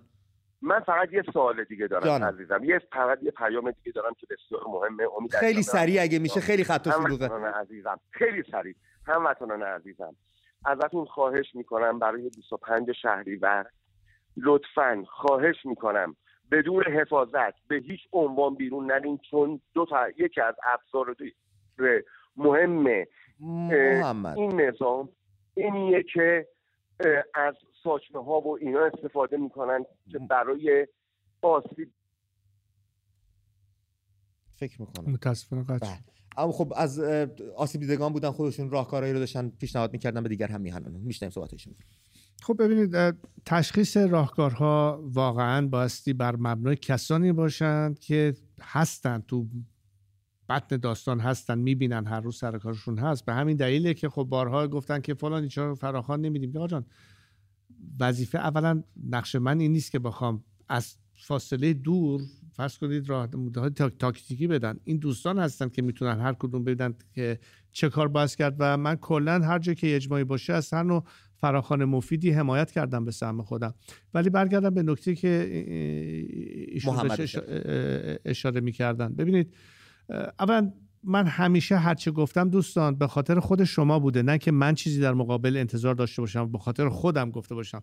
به خاطر شما همیشه بوده و هست و خواهد بود. بنابراین بدونید که اگرم چیزی پیشنهاد میدم به خاطر اینکه فکر کنم بهترین نفع رو برای خودتون خواهد داشت. البته تشخیص نهایی هم همچنان همطور که قبلا گفتم من هیچ وقت نظر خودم رو به کسی نمیخوام تحمیل بکنم. اون تشخیص خودتون هستش که اگه قبول دارید و میپذیرید که چه بهتر، اگرم نه که خب کاملا طبیعی حق تصمیم با خودتون هست. ولی در رابطه با این که این نظام خب چی کار میکنه، به نظر من این بار اول در تاریخ نیست که یک ملتی مواجه هست با سرکوب و تبهش. این رو در طول تاریخ در کشور دیگر هم دیدیم. مسئله این هستش که چگونه ما میتونیم نهایتاً چیره بشیم روی نظام و نظام هر کاری بکنه نقطه ضعفش کجاست دوستان؟ اگه نظام نقطه ضعفش اتحاد شما نبود، این همه سال تلاش نمی‌کرد که نفاق افکنی بکنه، بخواد همه رو به جون هم بندازه. پاشنه آشیل این نظام اتحاد شما مردم هست. برای همینه که در ابتدای سخنم گفتم جای کافی برای رقابت و اختلاف نظر در گفتمان دموکراتیک در آینده خواهیم داشت، ولی به قول شما این خونه رو اول بس آتیشش رو خاموش کرد، یا اون خونه رو اول باید بسازیم بعد بریم توش سر مبل و به اصطلاح دکوراسیون و فرش و چه میدونم پردهش چونه بزنیم. و اولویت ها رو در واقع میخوام بگم اولویت در کجاست و فکر کنم همیهنانمون در این مورد روز به روز بیشتر دارن این رو متوجه میشن. خیلی ممنون از توضیحاتون شاهزاده. من با حسین صحبت بکنم از تهران بهمون زنگ زده. حسین جانم درود بر تو، رو خط برنامه هستی. حسین الو، درود بر تو. سلام امید جان، درود بر شما. خوشحالم صحبتات رو میشنوم. با شاهزاده رضا پهلوی هستیم، با ایشون میتونید صحبت کنید مستقیم. درود بر شما امید جان و درود بر شاهزاده ایران زمین و درود بر ناجی ایران زمین.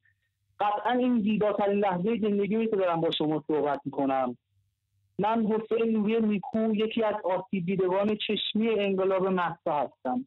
میخواستم بگم 25 شهریور سالگرد مهسا نیست، فقط 25 شهریور سالگرد چشم من و امثال من و دیگر جاویدنامان هست. از مردم عزیزمون میخوام یک بار برای همیشه با جمعیت میلیونی بیان خیابون و ایران رو از دست اهریمن نجات بدیم.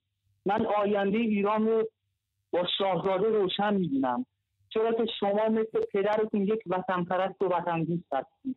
امیدوارم به زودی به آغوش وطن برگردید و کنار هم وطن رو آباد کنید.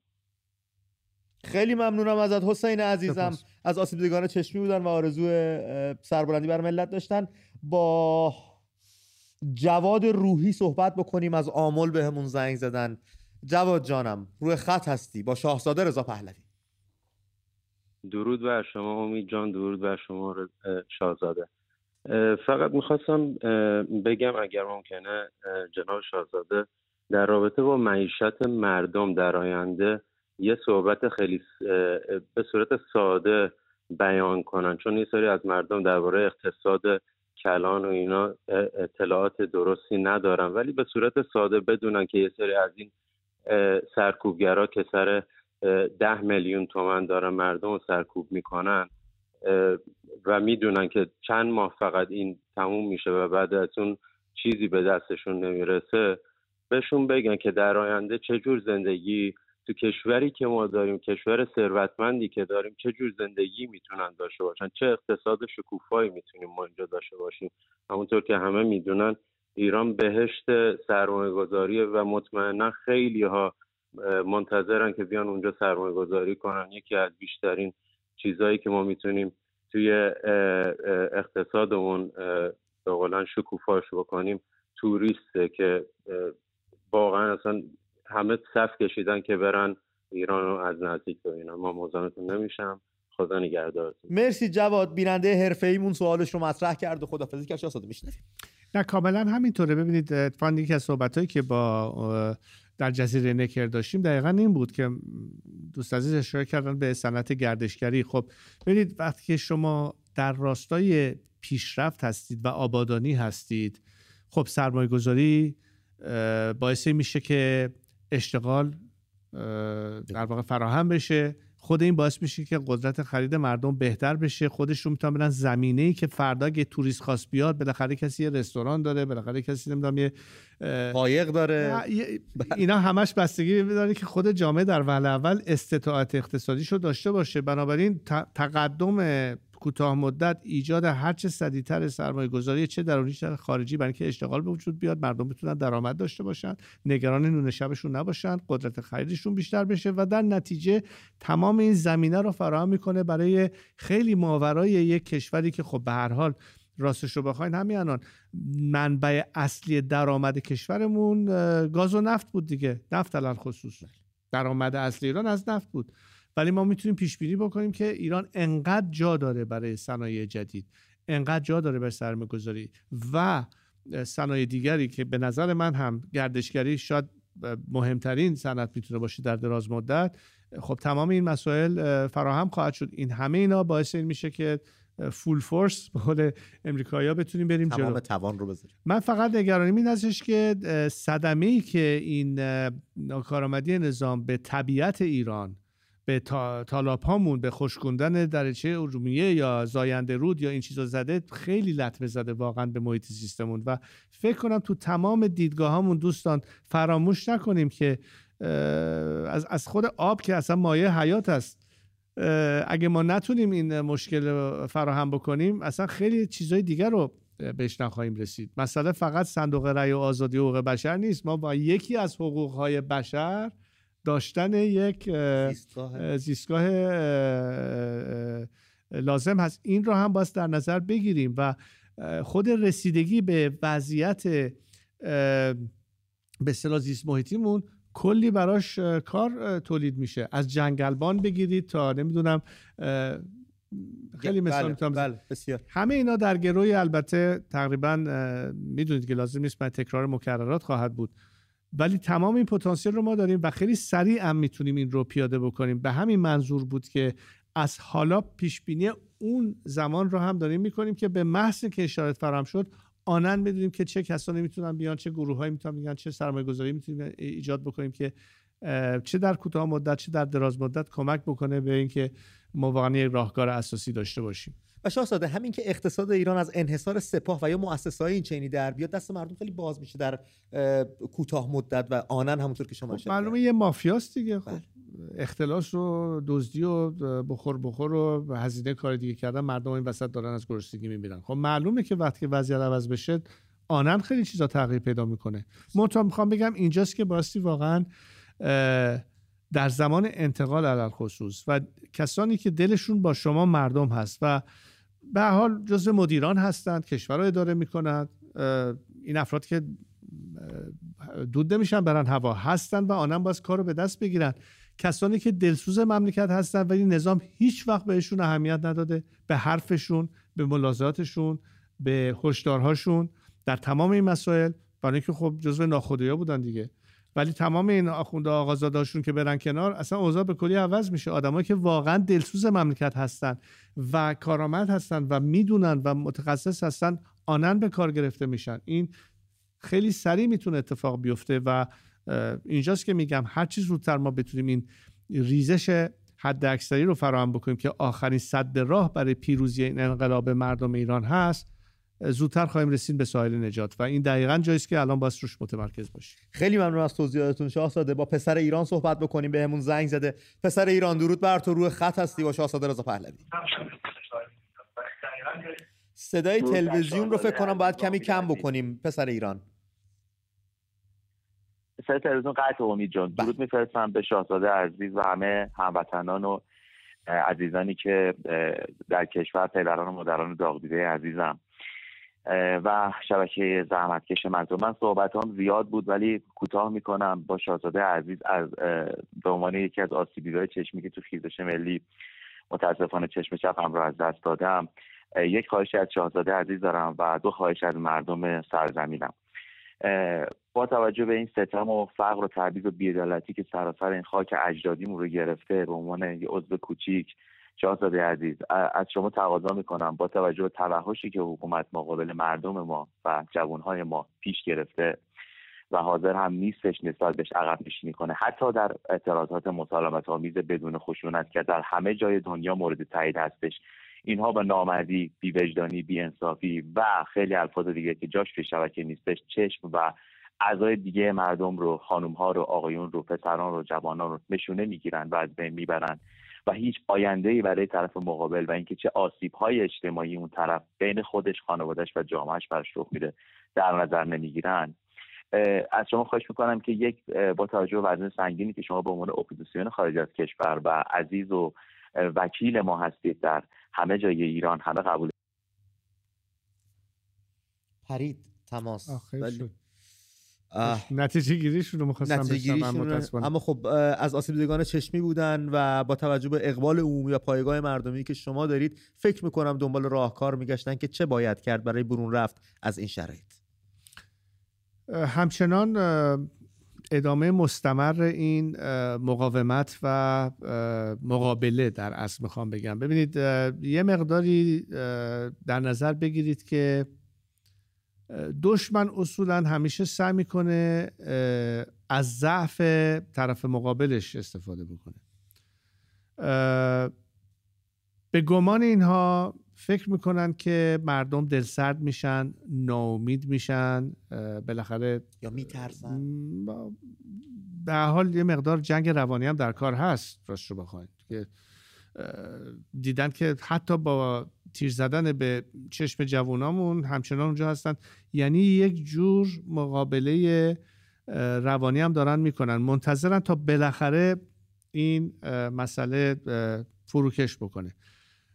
راست رو بخواین تو آمارهایی که من توسط مطالعه متخصصین دیدم از حدود اوایل امسال به این ور، میزان و تعداد تظاهرات و همایش ها در طول این چند ماه گذشته الان به بالاترین نقطه ممکنش رسیده. یعنی همیشه گفتن که خب این داره فروکش میکنه و داره ضعیف میشه، در صورتی که حقیقت درست برعکس این هست. یعنی به حرف این حکومت که مسلما نباید اعتماد بکنید، چون همیشه دروغ گفتن به همتون و به دنیا، و به خودتون باورمند باشید که همینطور بیشتر و بیشتر شده. یعنی این علامت، به نظر من علامتی است که این امیدواری همچنان هست. بنابراین هر چقدر بیشتر این رو حفظ بکنیم، نظام خواهد دونست که فایده نداره این کاراش. اون موقعی است که باز برمیگردم به مسئله ریزش، برای اینکه اون دیگه مسئله وجدانی میشه. اون دیگه مسئله نیست که ما بالاخره از پسش برمیایم و بالاخره جوری مقاومت میکنیم یا به قول خودشون نرمش قهرمانانه و از این حرفا. نه، یه جایی بالاخره این میرسه و هوای، میگم نمیدونم، شاید به نظر خیلی شعاری بیاد این حرف، ولی واقعیت اینه. پای هم باشید، هوای همدیگر رو داشته باشید و به دنیا و به خودی بگید که تعیین کنندگان آینده کشورمون هیچ کسی به غیر از مردم ایران نیستن. ما فقط رو خودمون حساب میکنیم، نه رو هیچ دولت و کشور خارجی. ولی من همیشه به دنیا گفتم که شما با کمک کردن به خیزش مردم هزینه رو برای به آزادی رسیدن مردم کشورمون کمتر میکنید و نهایتاً هم به نفع خودتون هست. علاوه خصوص کشورهای دموکراتیک انقدر دم از آزادی و حقوق بشر میزنن و اگه راست میگن در عمل، تا اینکه بخوان به خاطر منافع کوتاه مدت اقتصادی خودشون حساب کتاب بکنن، امروز بس جوابگوی شماهایی که تو چشتون تیر زدن یا دوستانی که در متاسفانه در زندان تحت شکنجه از بین میرن یه روزی پاسخگو باشن. و به هر حال این جزو فاکتورهایی است که همش برمیگرده به توان و باور خودتون. همیهنان عزیز، باور داشته باشید که میشه دنیا رو تکون داد، میشه سرنوشت رو تغییر داد و همه چیز از خودمون شروع میشه اگه به این باور داشته باشیم. به شرطی که البته این یک صدایی رو داشته باشیم، به شرطی که قبل از این که با هم رقابت سلیقه‌ای داشته باشیم بخوایم به اون آینده مشترک با هم برسیم. با هم موفق خواهیم بود و این چیزی است که هیچ قدرتی چه خارجی چه حتی این حکومت از پسش نهایتاً بر نخواهد اومد و امیدوارم که این مسئله زودتر اتفاق بیفته که هزینه و تلفات هرچه کمتری نصیب همیهنانمون بشه. متاسفانه آزادی مفتگیر نمیاد دوستان، باید هزینه‌اش رو پرداخت کرد، ولی با این باور که میشه در نتیجه این همه جانفشانی و از خودگذشتگی بالاخره زمینه این آینده رو فراهم کرد و اون نسلی که فردا آزاد خواهد شد یادشان خواهد بود چه کسانی در راه نجات کشورشون جانباز بودند و خدمت کردند و باشد که یه روزی تمام مدارس و دانشگاه‌ها و اماکن عمومی نام این شهدای آزادی رو واقعا بتونیم در سردر این بناها داشته باشیم. خیلی ممنون از توضیحاتتون شاهزاده. اگر موافق باشید درنگی کوتاه داشته باشیم، نفسی تازه کنید شما و برگردیم با بیننده‌هامون تماس‌ها رو دنبال کنیم.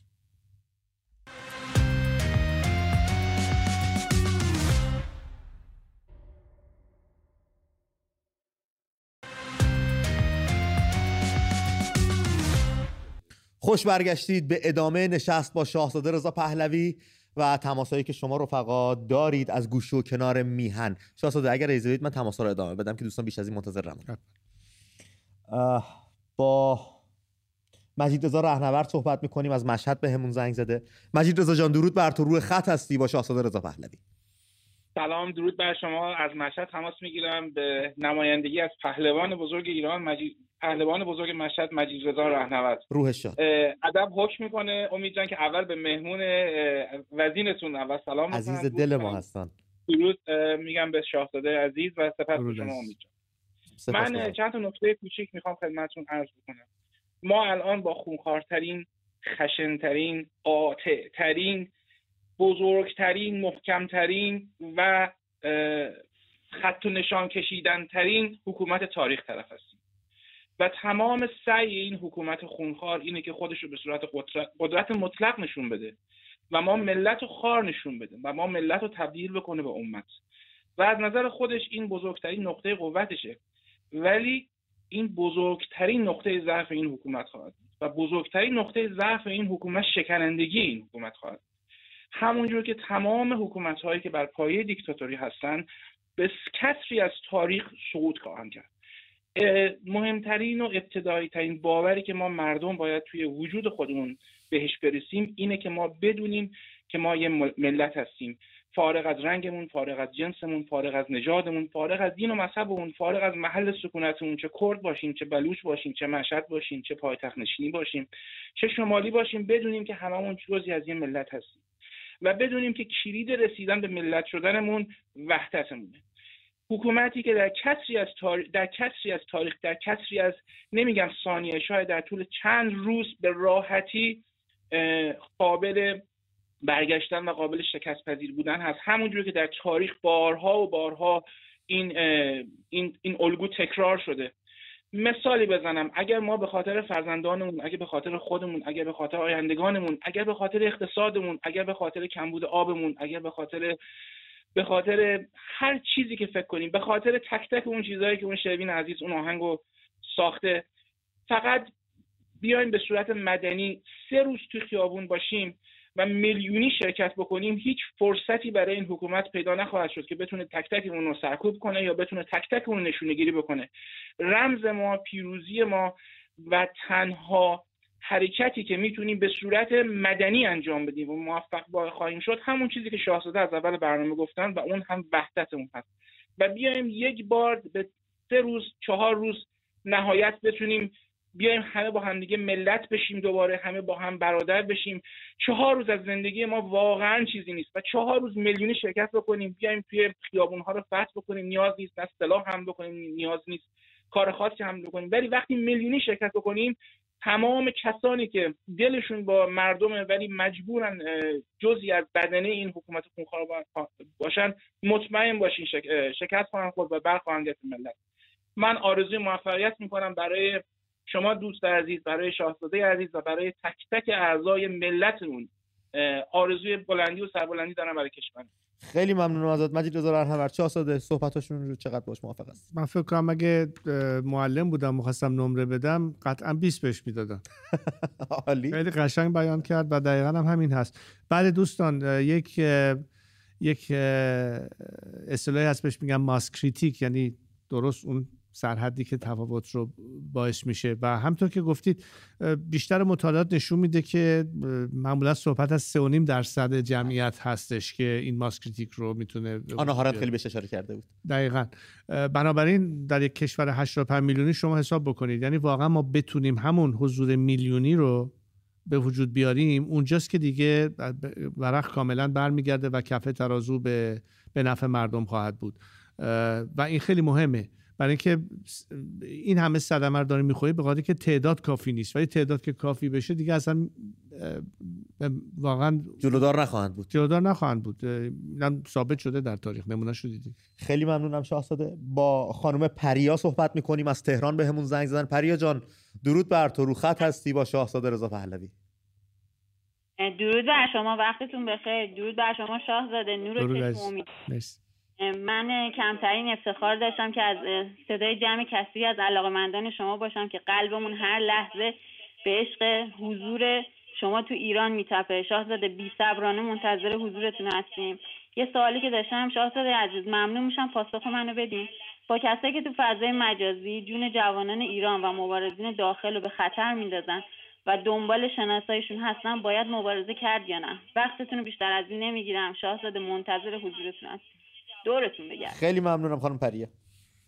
نقطه حساس در اونجاییست که حمایت و پشتیبانی از خواست کنشگران در داخل یه حرف، نسخه پیچیدن و براشون از بیرون تصمیم گرفتن، به نظر من اونجاست که کار اشکال پیدا میکنه. اونم اگر انگیزه فراتر از حمایت باشه و شاید دلایل دیگری در کار باشه. و حق دارید که این به اصطلاح نکته رو مطرح بکنید و تنها چیزی که میتونم بگم این هستش که به عقل خودتون رجوع بکنید و هوشیار باشید و گول فرصت طلبان یا کسانی که میخوان به قول معروف از آب گلالود ماهی بگیرن یا احتمالاً موج سواری بکنن، با اونایی که واقعا با صداقت و با حسن نیت میخوان حمایت بکنن از این کارزارها، بالاخره تشخیص رو میتونید خودتون بدید. این مشکل هست در بعضی موارد، البته نه خیلی زیاد ولی هست تا حدی. فقط میتونم رجوعتون بدم به هوشیاری خودتون و واقعا عقلی که به کار میبرید در تشخیص بین یک و اون یکی و خرد جمعی که میتونن داشته باشن. خیلی ممنونم شاهزاده. خانم مهسا از کاشان بهمون زنگ زدن. مهسا جانم، این اولین کاشان نخستین داشتیم لااقل تو برنامه که من توش من تو خاطرم ندارم. از کرج داشتیم، از همه جا داشتیم، از خیلی جا داشتیم. فکر کنم کاشان اولین. چه عجیب که در خاطرتون مونده. فکر میکنم. حالا خوشحالیم که داریم از کاشان این بار. خانم مهسا درود بر شما، روی خط هستین، صداتون رو میشنویم از کاشان. سلام خدمت امید عزیز و شاهزاده عزیزترینم. درود بر شما. مرسی عزیزم. خانم مهسا ما بله صدای شما رو ما داریم میشنویم. اگر شما ما رو تلویزیون گوش نکنید و تلفنی صحبت کنیم زودتر به نتیجه میرسیم. سپاسگزارم. آقا امید، من از 1 ساله که برنامه شما رو من و همسرم هر شب دیدیم و واقعا آرزومون اینه که هر چه زودتر شاهزاده برگرده ایران. من از یه شهر مذهبی دارم تماس میگیرم و خودم میدونم که واقعا فکر میکنم اولین بار یا شاید هم دومین باره که از این شهرستان با برنامه شما تماس گرفتیم، ولی من میخوام بگم که خیلی از مردم شهر ما واقعا عاشق شاهزاده هستن و اینکه ما تمام قد پشت ایشون هستیم و امیدوارم که هر چه زودتر این نظام فاسد از بین بره و ما شاهزاده عزیز رو تو ایران ببینیم. جاوید شهر. خیلی ممنونم خانم. چه حافظه‌ای دارید شما شاهزاده، قشنگ یادتون مونده بود از کاشان نداشتیم تماس. ایشون هم تایید کردن گفته شما رو. من برم سراغ تماس بعدی اگه نکته‌ای نیستش که دوستان بیشتر از این پشت خط یا میخواین پاسخگو باشید. ببینید فکر می‌کنم که یکی از بحثایی که ممکنه یا یکی از دغدغه‌ها یا نگرانی‌هایی که ممکنه تردید در بعضی ایجاد بکنه، به هر حال تعداد زیادی هستن تو کشورمون که خب متدین هستن و به هر حال باور مذهبی دارن ولی با این نظام موافق نیستن. ما صحبت از این نمی کنیم که در یه آینده سکولار مشکلی با مذهب یا باورهای مذهبی افراد داشته باشیم. مشکل ما با حکومت مذهبی است، حکومتی که بر مبنای یک ایدئولوژی پایه‌ریزی شده که ابتدا به ساکن باعث تبعیض میشه، برای اینکه یک دیدگاه خاصی رو میخواد تبلیغ کنه یا ایدئولوژی خاصی رو میخواد تبلیغ کنه، در صورتی که در یک فردای دموکراتیک و آزاد هر کسی با هر اندیشه و هر باور مذهبی میتونه احساس راحتی داشته باشه که این حقش رو همچنان داره، ولی پیش کسی نه باشون کار داره به شرط که خودشون متقابلا کار به بقیه نداشته باشن، هر کی به دین خودش به قول معروف. و این تضمینی است که حکومت قانون و این نظام دموکراتیک به هر شهروندی خواهد داد در این برابری کامل و از بین بردن هر نوع تبعیض. منتها در این راستا نباییم منتظر نشست، باز خودمون سهامدار بشیم و دست به کار بشیم. من فکر میکنم تفاوت عمده‌ای که امروز داریم با 100 سال پیش یا عهد مشروطیت، ما امروز نمیتونیم تماشاگر باشیم و فقط انتظار داشته باشیم که یک دولتی یا حکومتی همه کارا رو برای ما باز بکنه. هر کدوم از ما به عنوان یک شهروند وظیفه داریم که به شکل فعال درگیر باشیم در این کار، در پایه‌ریزی و برنامه‌ریزی. و اینجاست که شما میتونید به حد اکثر برسونید رسیدن به آینده، بلکه خودتون درش دخیل هستید در به وجود آوردنش. و این اونجاست که هر نوع هنوز برای کسانی که متردد هستن یا مطمئن نیستن که چطور پیش میره، خب بیان کارو به دست خودتون بگیرید. اینجاست که دعوت به پیکار، میگم یک دست صدا نداره، هر کدوم ما البته با یک تقسیم کار کاملا روشن میتونیم به این آینده دست پیدا بکنیم و جلوی هر نوع نگرانی که شاید همچنان بعضیا داشته باشن اون رو هم نیز رفع بکنیم. شاهزاده اصلا موضوع عجیب و غریبی نیستش. پیش از جریان 50 خب به همین شکل بود، هر کس هر باوری داشت، هر دینی داشت در مملکت آزاد زندگی می‌کرد و بهش میپرداخت. و اینی که ما یه بار تجربهش کردیم، اینی که جای نگرانی فکر نمی‌کنم داشت. نه بعد چندی مقابل حتی بهتر، برای اینکه فکر کنم اینجاست که ما اگر ایراداتی به اون زمان می‌گرفتن که فضای سیاسی بسته بود یا آزادی کامل نبود یا چی نبود، خب تمام اینا رو ما امروز می‌خوایم بگیم که این جزء درس تاریخی است که نسل امروز حداقل میتونم بگم وقتی که مقایسه میکنن و مطالعه میکنن و میدونن کجای کار قرار گرفتن و به کجا میخوان برسن، در اصل تعیین کننده این نقشه راه خودشون هست. وظیفه ما تعیین تکلیف کردن نیست، وظیفه ما این هستش که دستش رو بازتر بگذاریم و کمک بکنیم که زودتر به خواست خودشون برسن بر اساس تصمیم خودشون. خیلی هم عالی، سپاسگزارم شاهزاده. با پژمان صحبت میکنیم، به همون زنگ زده. پژمان جان درود بر تو، رو خط برنامه هستی. درود بر شما، درود خدمت آقا امید عزیز و خدمت ولیعهد عزیز و تاج سر. سوالم از شاهزاده اینه که نظر شما در مورد ایرانیان خارج از ایران در حال حاضر و بعد از سرنگونی جمهوری اسلامی چیست؟ و اینکه میتونم خواهش کنم از هموطنانم که برای 25 شهریور دست به دست هم بدیم تا به پیروزی برسیم. رمز موفقیتمون اتحاده و مطمئنیم که بهش میرسیم با همیاری شاهزاده عزیز. خیلی ممنونم ازت پژمان. در آخر صحبتم عذرخواهی میکنم. فرمان شاه یزدان خدا باشد و شه پادشاه، تا ابد جاوید شاه. مرسی پژمان عزیزم. خیلی خوشحالم که این سوال رو از ما دوست عزیز پرسید، برای که فقط می‌خواستم به این مسئله اشاره بکنم که یکی از مهمترین نقشی که در حال حاضر ایرانیان برون از کشور دارن، استفاده از قدرتشون در حق رأی دادن در انتخاب نمایندگان سیاسیشون تو کشوری که درش شهروند هستن هستش. برای اینکه همیشه بحث این بوده که خب چرا دولت‌های خارجی برفرض نسبت به موزل ایران موضع‌گیری قوی‌تری نمی‌کنن یا پاسخ مردم رو نمیدن، یا علی‌رغم تلاش‌هایی که انجام شده تو تمام این سالها خب نیومدن و حمایت بکنن از این وضعیت. خیلی ساده بگم دوستان، هر دولتی در یک کشوری به هر حال دولت مردان یا زنانشون نهایتاً پاسخگو هستن به رای دهندگانشون. یعنی اگه شما جواب منو نیای بدی به عنوان کسی که به رای دادم، دفعه بعد به رای نمیدم، میرم یه کسی دیگه رو میارم سر کار که جواب منو بده. یکی از خواستهای من به عنوان رای دهنده این که در مورد ایران از شما میخوایم که این کار بکنی. حالا میخواد سناتور بکنه یا کانگرسمن باشه یا به هر حال.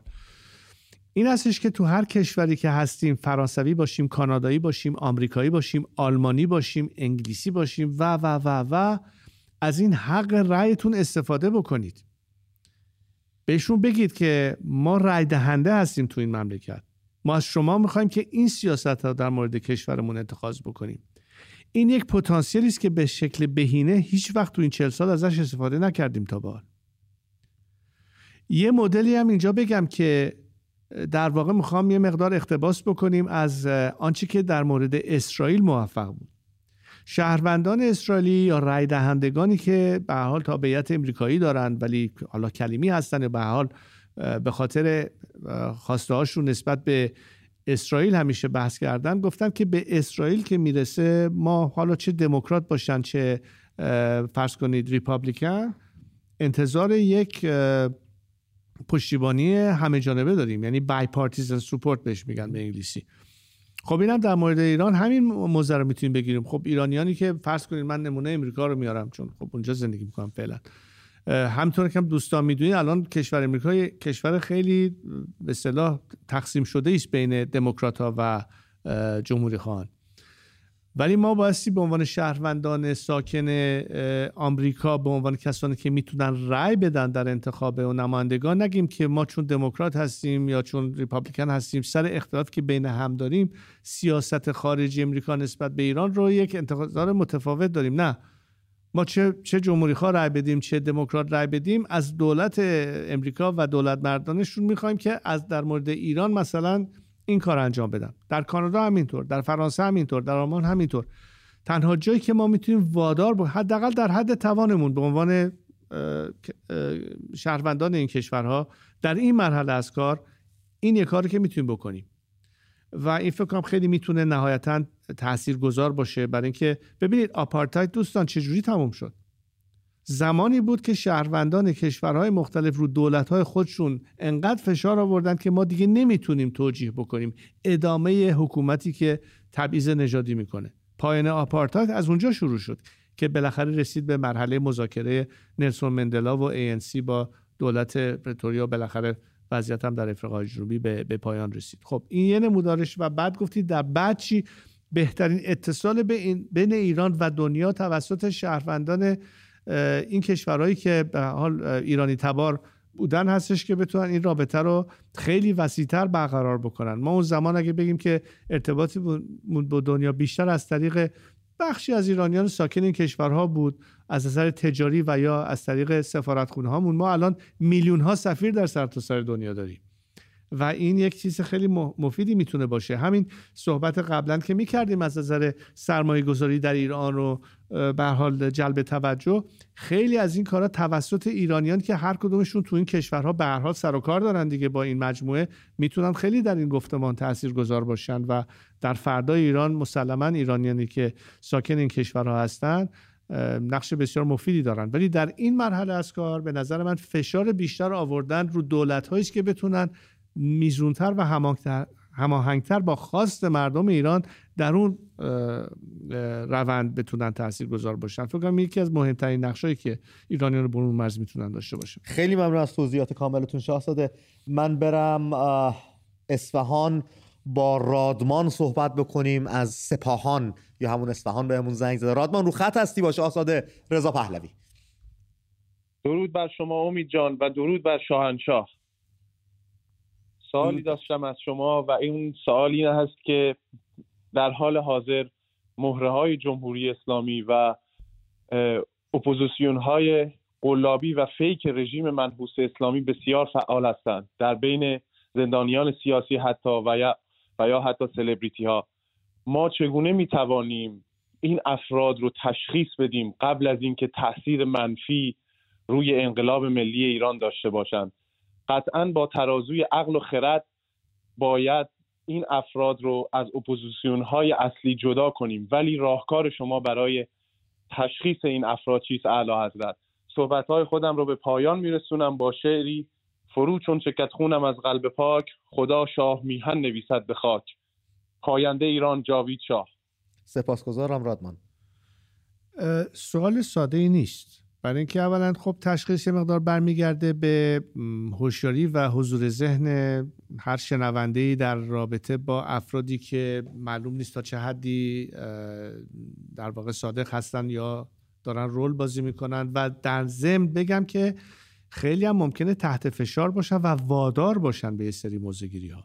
حالا یا به زور میارنشون تو تلویزیون و رسانه‌های خودشون یه چیزی بیان بگن که الزاماً نظر خودشون نیست و تهدید میشن یا خانواده‌هاشون رو تهدید میکنن، یا اتفاقاتی که بارها دیدیم تو زندان افتاده. بنابراین یه مجموعه از این معضلات هستش که شاید یه مقدار تصویر رو کدر میکنه و تشخیص رو مشکل‌تر. من راستش یک راه حل خیلی خاصی ندارم که الان بهتون تجویز بکنم به عنوان راه حل، ولی همین که بحثش رو میکنید یعنی راجبش دارین فکر میکنید، یعنی دارین واقعا میخواین یه راهی پیدا بکنید که چگونه ما میتونیم یکی رو از دیگری تمیز بدیم. و راستش من میگم یک نظر خاصی نمیتونم الان بیان بکنم، برای که ممکنه در مورد هر فردی یا شخصی یا جریانی یه مسئله باشه که همه رو نمیشه یکاسه کرد یا به یک نوع باش برخورد کرد. کیس بای کیس به قول معروف. شاید خود این نکته که این دوست عزیز مطرح میکنن یک نکته‌ای باشه که یه دباس به این قضیه بیشتر بپردازن و براش یه سری راهنمودها و راهکارهایی پیدا بکنن، به خصوص در فضایی که اعتماد انقدر کم هست که شما نمیدونید اصلا کدوم منبع رو دیگه بهش اعتماد بکنید. و میگم جواب ساده ای نداره متاسفانه، ولی همین که مطرح میکنید یعنی لااقل دارین بهش فکر میکنید که خودش یه آغازی است برای شاید تشخیص بهتر و نتیجه بهتر گرفتن و پیدا کردن راهکار. شاید. خیلی ممنونم شاهزاده. با شاهزاده یکی از تهران زنگ زد، نام شما رو گذاشته رو خودش به نام رضا پهلوی. بسیار عالی. من بالاخره یک روی خط هستی. بدنمو پیدا کردم. بدنتون رو پیدا کردم. روی خط هستی دوست من، با شاهزاده صحبت میکنیم. درود بر شما. خیلی خوشحالم که میتونم صحبت کنم. سعی میکنم خلاصش کنم چون پدرم در اومد تا بتونم بگیرم. درود بر امید و پادشاه ایران رضا پهلوی عزیز. من اجازه میگیرم از شاهزاده، ایشونو ما طبق گروهی که خودمون داریم تو اینجا و فعالیت‌هایی میکنیم و طبق چیزی که بین خودمون هست ایشونو عمو رضا خطاب میکنیم. میخواستم به عمو رضا عزیزم 3 تا چیز بگم، 3 تا خواهش بکنم. یه موردش انتقاده. مورد اول این هست که عمو رضا عزیز، ما راه ارتباطی با شما نداریم، ما و این یه چیزیه که من از طرف خیلی‌ها دارم میگم، ما راه ارتباطی درست حسابی با شما نداریم. مورد دوم، خطاب به تمام طرفدارای شما و خطاب به تمام دشمنان شما، خواهش میکنم کتاب‌های شاهزاده رضا پهلوی رو بخونید. این یه خواهشه که از شما داشتم، حتی اگه صلاح میدونین به طرفدارانتون بگین. و خواهش سومی که از عمو رضا عزیزم دارم اینه که ما یه دونه تلویزیون ملی کم داریم، یه تلویزیونی که صدای 24 ساعته انقلاب ایران باشه. حالا شبکه عزیز من و تو بالاخره در هر صورت اسم شبکه سرگرمیه، اسم شبکه انقلاب ایران نیست. ما اینو میخوایم چطور این همه آدمی که خارج از ایرانن یا حتی خود شما چطور نمیتونن یه تایم محدودی و ما شبکه داشته باشیم. سپاس از شما، مزاحم نمیشم. خیلی خیلی دوستتون دارم. روی ماهتون رو میبوسم. نور بر تاریکی پیروز. پاینده ایران جاوید شاه. سپاسگزارم از تو. فکر میکنم راه ارتباطی با شما خیلی روشن هستش. البته خب دوستان در نظر بگیرید که من یه وزارتخونه‌ای در یادم نیست که بتونه تعداد زیادی از افراد با این سیل و میزان و تعداد به حال مراجعاتی که میشه رو بتونیم بدیم، ولی در حد امکان حالا یا از طریق بعضی از کانال هایی که هستش، حالا چه تلگرام، چه اینستاگرام، چه توییتر، که خب به هر حال عکس العملاتون، کامنتاتون رو میشنوم، و یا از طریق ایمیل به هر حال با دبیرخانه میتونن ارتباط داشته باشن. در حد توانمون سعی میکنیم که پاسخگو باشیم، ولی معمولا روشی که بتونم نظرتون بگیرم فقط این نیست که با خود من تماس بگیرید. از انواع غیر مستقیم به حال نظراتتون منعکس میشه، میشنوه، من به شکل مرتب بریف میشم راجع به نکاتی که دوستان مطرح میکنید، حالا چه در جایی که در رسانه‌های مختلف این مسئله منتشر میشه یا در فضای مجازی. به هر حال فکر نکنید که فقط با خود من مستقیما صحبت کنید تا من صداتون رو بشنوم. من از طرق مختلف دنبال میکنم حرفاتون رو و تا اونجایی هم که ممکن هست، نمونهش همین برنامه امشب، به شکل خیلی وسیع‌تری میتونم به شکل جمعی پاسختون رو بدم، وگرنه خب ساعت‌ها طول میکشه تا بخوایم تک به تک پاسخ بدیم. ولی به هر حال نکته‌تون رو درک میکنم، سعی میکنیم امکانش رو بیشتر فراهم بکنیم، ولی خب به هر حال یه سری محدودیت‌ها هم هست و امیدوارم که این رو به عنوان واقع بینانه درک بکنید. شاهزاده، در رابطه با اون خلأ یک تلویزیون که صحبت کردن، فکر میکنید من و تو چقدر تونسته پاسخگوی نیاز مردم در این خیزش و رسوندن صداشون به هم دیگه باشه، اونطور که شما از دور رصد کردید؟ به هر حال جزو یکی از محبوب ترین رسانه‌های برون مرزی است به فارسی زبان که برنامه تولید میکنه. ولی خب الان ما میبینیم که یه زمانی بود که به هر حال موقعی که من و تو کارش رو شروع کرد و شاید بگم خیلی رسانه‌های دیگر، دوستان با خودمون رو راست باشیم، تا 3-4 سال پیش حتی هنوز بحث اصلاحات بود و هنوز بحث دیگری بود، ولی قبول بکنید که فقط تو این 2-3 سال اخیر بوده که دیگه رسیدیم به اصلاح طلب، اصولگرا دیگه، تمام ماجرا و بعدم این خیزش ها و بعدم همین داستان مهسا که اصلا یهو تبدیل شد مسئله به واقعا یک خیزش انقلابی در عمل شد که به اینجا تو رسیده. خب طبیعتاً ابزار هم برای این کار از دید رسانه‌ای تبلیغاتی هم باید فراهم بشه که من این مسئله رو سال‌هاست که درخواست همه میشنوم و در جایی که خب بعضی رسانه‌ها به هر حال پشت سرش سری دولت‌ها هستن که خب چقدر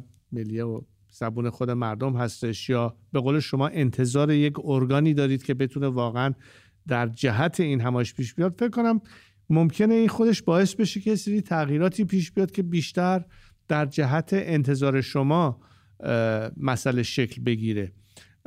من که وسط تصمیم گیر نیستم، ولی این خلأش رو یا کمبودش رو قطعاً دیدم و به گفته خود شما همیهنان بارها و بارها این از شما شنیدم و کاملا هم قابل درک هست که به هر حال باید نقطه اتکایی داشته باشید، یه پناهگاهی داشته باشید که صداتون رو برسونید و بشنوید و این خب قطعاً تاثیرگذار در داخل کشور خواهد بود. به همون اندازه که مکانیزم هماهنگی لازم هست که امیدوارم ثمره همکاری جریاناتی که میخوان امروز با هم کار بکنن در این جهت باشه. این جواب سوال قبل از اون بخش آگهی که یکی از دوستان پرسیده بود. من به سهم خودم با خیلی از این دوستانی که به هر حال نماینده گرایش‌های مختلف سیاسی ایدئولوژیک هستن صحبت میکنم و امروز خیلی هاشون شروع کردن با هم دیگه کار کردن به عنوان یک حزب یا به عنوان یک جریان فکری در همین راستای ایجاد هرچی بیشتر این اتحاد و همون دسته که جزوی از راه حل میخوان باشن و اینا رو کم کم دوستان مشاهده خواهید کرد در حد توانشون در خارج. ولی اصل دید ما به داخل ایران هست، به جریانات داخل کشور هست و این آرایش ها و این همکاری ها کار ما رو آسان تر میکنه که به همون اندازه که شما میخواین از بیرون بشنوید ما داخل رو بهتر بتونیم بشناسیم که کیا هستن، چیا هستن، چجوری دارن با هم کار میکنن. اینا همش خواهد بود در همون راستای تقویت و گسترش و بالاخره برسیم به اون تعداد لازم تاثیرگذار و نهایتاً کریتیکی که صحبتش بوده و هست. خیلی ممنونم شاهزاده. بریم به قزوین یه سر پیش خانم مهسا به همون زنگ زدن. خانم مهسا درود بر شما، روی خط برنامه هستید با شاهزاده رضا پهلوی. درود بر امید جان عزیز و درود بر شاهزاده ایران زمین ولیعهد ایران. درود بر شما خانم. شاهزاده من فقط زنگ زدم که بهتون عرض ادب بکنم و بگم خیلی خوشحالم که تو برنامه دارم میبینمتون و از نزدیک دارم باهاتون صحبت میکنم و اینو بگم که ما از قزوین نماینده هستیم برای اینکه شما تشریف بیارید. ما خیلی منتظرتون هستیم. ببخشید من یکم استرس دارم باهاتون صحبت میکنم. خیلی خوشحالم شاهزاده، واقعا خوشحالم. مرسی عزیزم. خیلی دوستتون دارم شاهزاده. ان شاءالله که هرچی زودتر بیاین، ما منتظرتونیم. واقعا از راه دور دستبوستون هستید. مرسی عزیزم. همطور که دوستمون قبلا گفته بود، تو هر شهری، تو هر کوچه‌ای، تو هر منطقه‌ای، هر کدوم بتونن بیان و بخش کار خودشون رو انجام بدن، واقعا میتونیم در سطح تعداد بسیار بیشماری در سرتاسر کشور در این روز تاریخی واقعا جمع بشیم و نشون بدیم به خودمون که این توان رو از نظر تعدد و تعداد داریم، تعدادی که به هیچ عنوان رژیم نمیتونه باش مقابله بکنه و هر کدوم از شما در هر جایی که هستید کار خودتون رو انجام بدید و بدونید که یه بارکی متوجه خواهید بود که همه مملکت بلند شده و تا هر شهری، تو هر منطقه همطور که گفتم، و همت رو تا به حال داشتید ادامه بدید. راه درست رو دارین پیش میرید. همگی دست هم دیگر رو میگیریم برای اینکه نهایتاً چیره بشیم بر دشمن و این انقلاب پیروز بشه. خیلی ممنونم شاهزاده. من فکر میکنم این آخرین تماس امشب هستش که میگیرم. دوستانی که پشت خط موندن نتونستن روی خط بیان، ازشون پوزش میخوام، به من ببخشید. آخرین تماس رو میگیرم، بعد صحبت‌های شاهزاده در رابطه با چند موضوع خواهیم شنید. آقای چکاوک از پیران شهر بهمون زنگ زد. اینم فکر کنم اینم بله، منم تا حالا نداشتم. از پیران شهر آقای چکاوک بهمون زنگ زدن. چکاوک روی خط هستی با شاهزاده؟ الو، درود بر شما. سلام، شبتان بخیر باشه انشالله. شب شما هم آروم. صدای منم شاهزاده میشنوم؟ بله میشنوم، بفرمایید. من فقط میخواستم بگم که یه جمله دوست دارم، ما رو کجاها که نبود. تخت سلیمان میدادی ما رو به بشت نمی آورد. میخوام بگم عاشق تیم، قربون اون نگاه تیم، عزیز دل زودتر بیا، منتظر جمال تیم، قربون اون صدات برم، فدای اون نگات بشم، عاشق اون چشات مایم، فدای اون نگات بشم. بله، خیلی ممنونم از تماستون، از هممیهنان کردمون بودن که از پیران شهر با ما تماس گرفتن. در درازای این 11 ماه هم خیلی از اون خطه با ما تماس گرفتن، از گوشه و کنار میهن هم ابراز ارادت داشتن، همینم که دنبال آزادی هستن. شاهزاده، من یاد صحبت مادر خود مهسا میفتم و البته فامیلش که باز به رفتن مهسا گفت مهسا فقط متعلق به یک قوم یا یک منطقه نیست، دختر ایران، نماینده کل ایران هست و این نکته رو نباید فراموش بکنیم که امروز در چارگوشه کشورمون از هر جایی که باشیم، از هر قوم و عقیده و مذهب و باوری که باشیم، اون هویت ملی که صحبتش بود در ابتدای برنامه، اون چیزی که از هر فردی آغاز میشه، منتها با هم اگه وایستیم این تبدیل میشه واقعا به یک خیزش ملی به مفهوم اخص کلمه. دوستان تنها نیستید، با همدیگه یه قدرت غیر قابل مقابله هستید و من واقعا در تمام این سالها، تمام این از خودگذشتگی ها، تمام این شهامت ها، تمام این جانبازی ها رو واقعا در چارگوشه مملکت دیدم و رسیدیم به اون جایی که همدیگه رو پیدا کردیم، رسیدیم به اون جایی که میبینیم که با هم هیچ تفاوتی نداریم، با هم یک کشوری رو تشکیل میدیم، یک کشور متکثر، یک کشوری که انواع اقسام تیره ها و باورها درش هست و زیبایی ایران هم همین هست. یک موزاییک زیبایی است که به نظر من هیچ کشوری در جهان اصلا نزدیکش نمیشه از نظر این تکثر، ولی در واقع سالها و قرنها علی‌رغم دشمن خارجی یا داخلی همچنان روی پا خودمون وایستادیم. هر دفعه هم چیزی که یاد گرفتیم قوی‌تر شدیم. این بار هم در نتیجه این 43 سال حکومت توحش و شوم خیلی یاد گرفتیم و قوی‌تر مثل یک ققنوس دوباره زاده میشیم برای یک آینده بهتر. درود به همگی شما همیهنانم، چه کرد باشید، چه آذری باشید، چه بلوچ باشید و اثر باوری که باشید. همت کردید، ادامه بدیم تا موفقیت نهایی. خیلی ممنونم شاهزاده. 10 دقیقه پایانی برنامه هستش. صحبت‌هایی که اگر پرسشایی بود که دوستان نپرسیدن یا صحبتایی که خودتون دوست دارید مطرح بکنید، این 10 دقیقه رو می‌ذاریم در اختیار شما که به جنبندی برسیم. اما پیش از اون من یه پرسشی از شما دارم و اون هم حالا لابلای صحبت‌ها بهش اشاره شد، کم و بیش جسته گریخته، اما دوست دارم یه توضیح واضح داشته باشیم و اینکه برای من امید معنا کنید معجزه ما حضور ماست و قدرت ما در حضور ماست به چه معناست شاهزاده؟ اینکه نظام بدونه که هرچی بیشتر فشار بیاره در مقابلش بیشتر صفارایی میشه، هر چقدر بیشتر تهدید بکنه در مقابلش بیشتر مردم مقابله میکنن، هر چقدر بیشتر بخواد روحیه شکنی بکنه عزم مردم راسختر میشه. این آزمایش دیگه مثل هر چیز دیگری. و نظام فکر نکنید که متوجه نمیشه.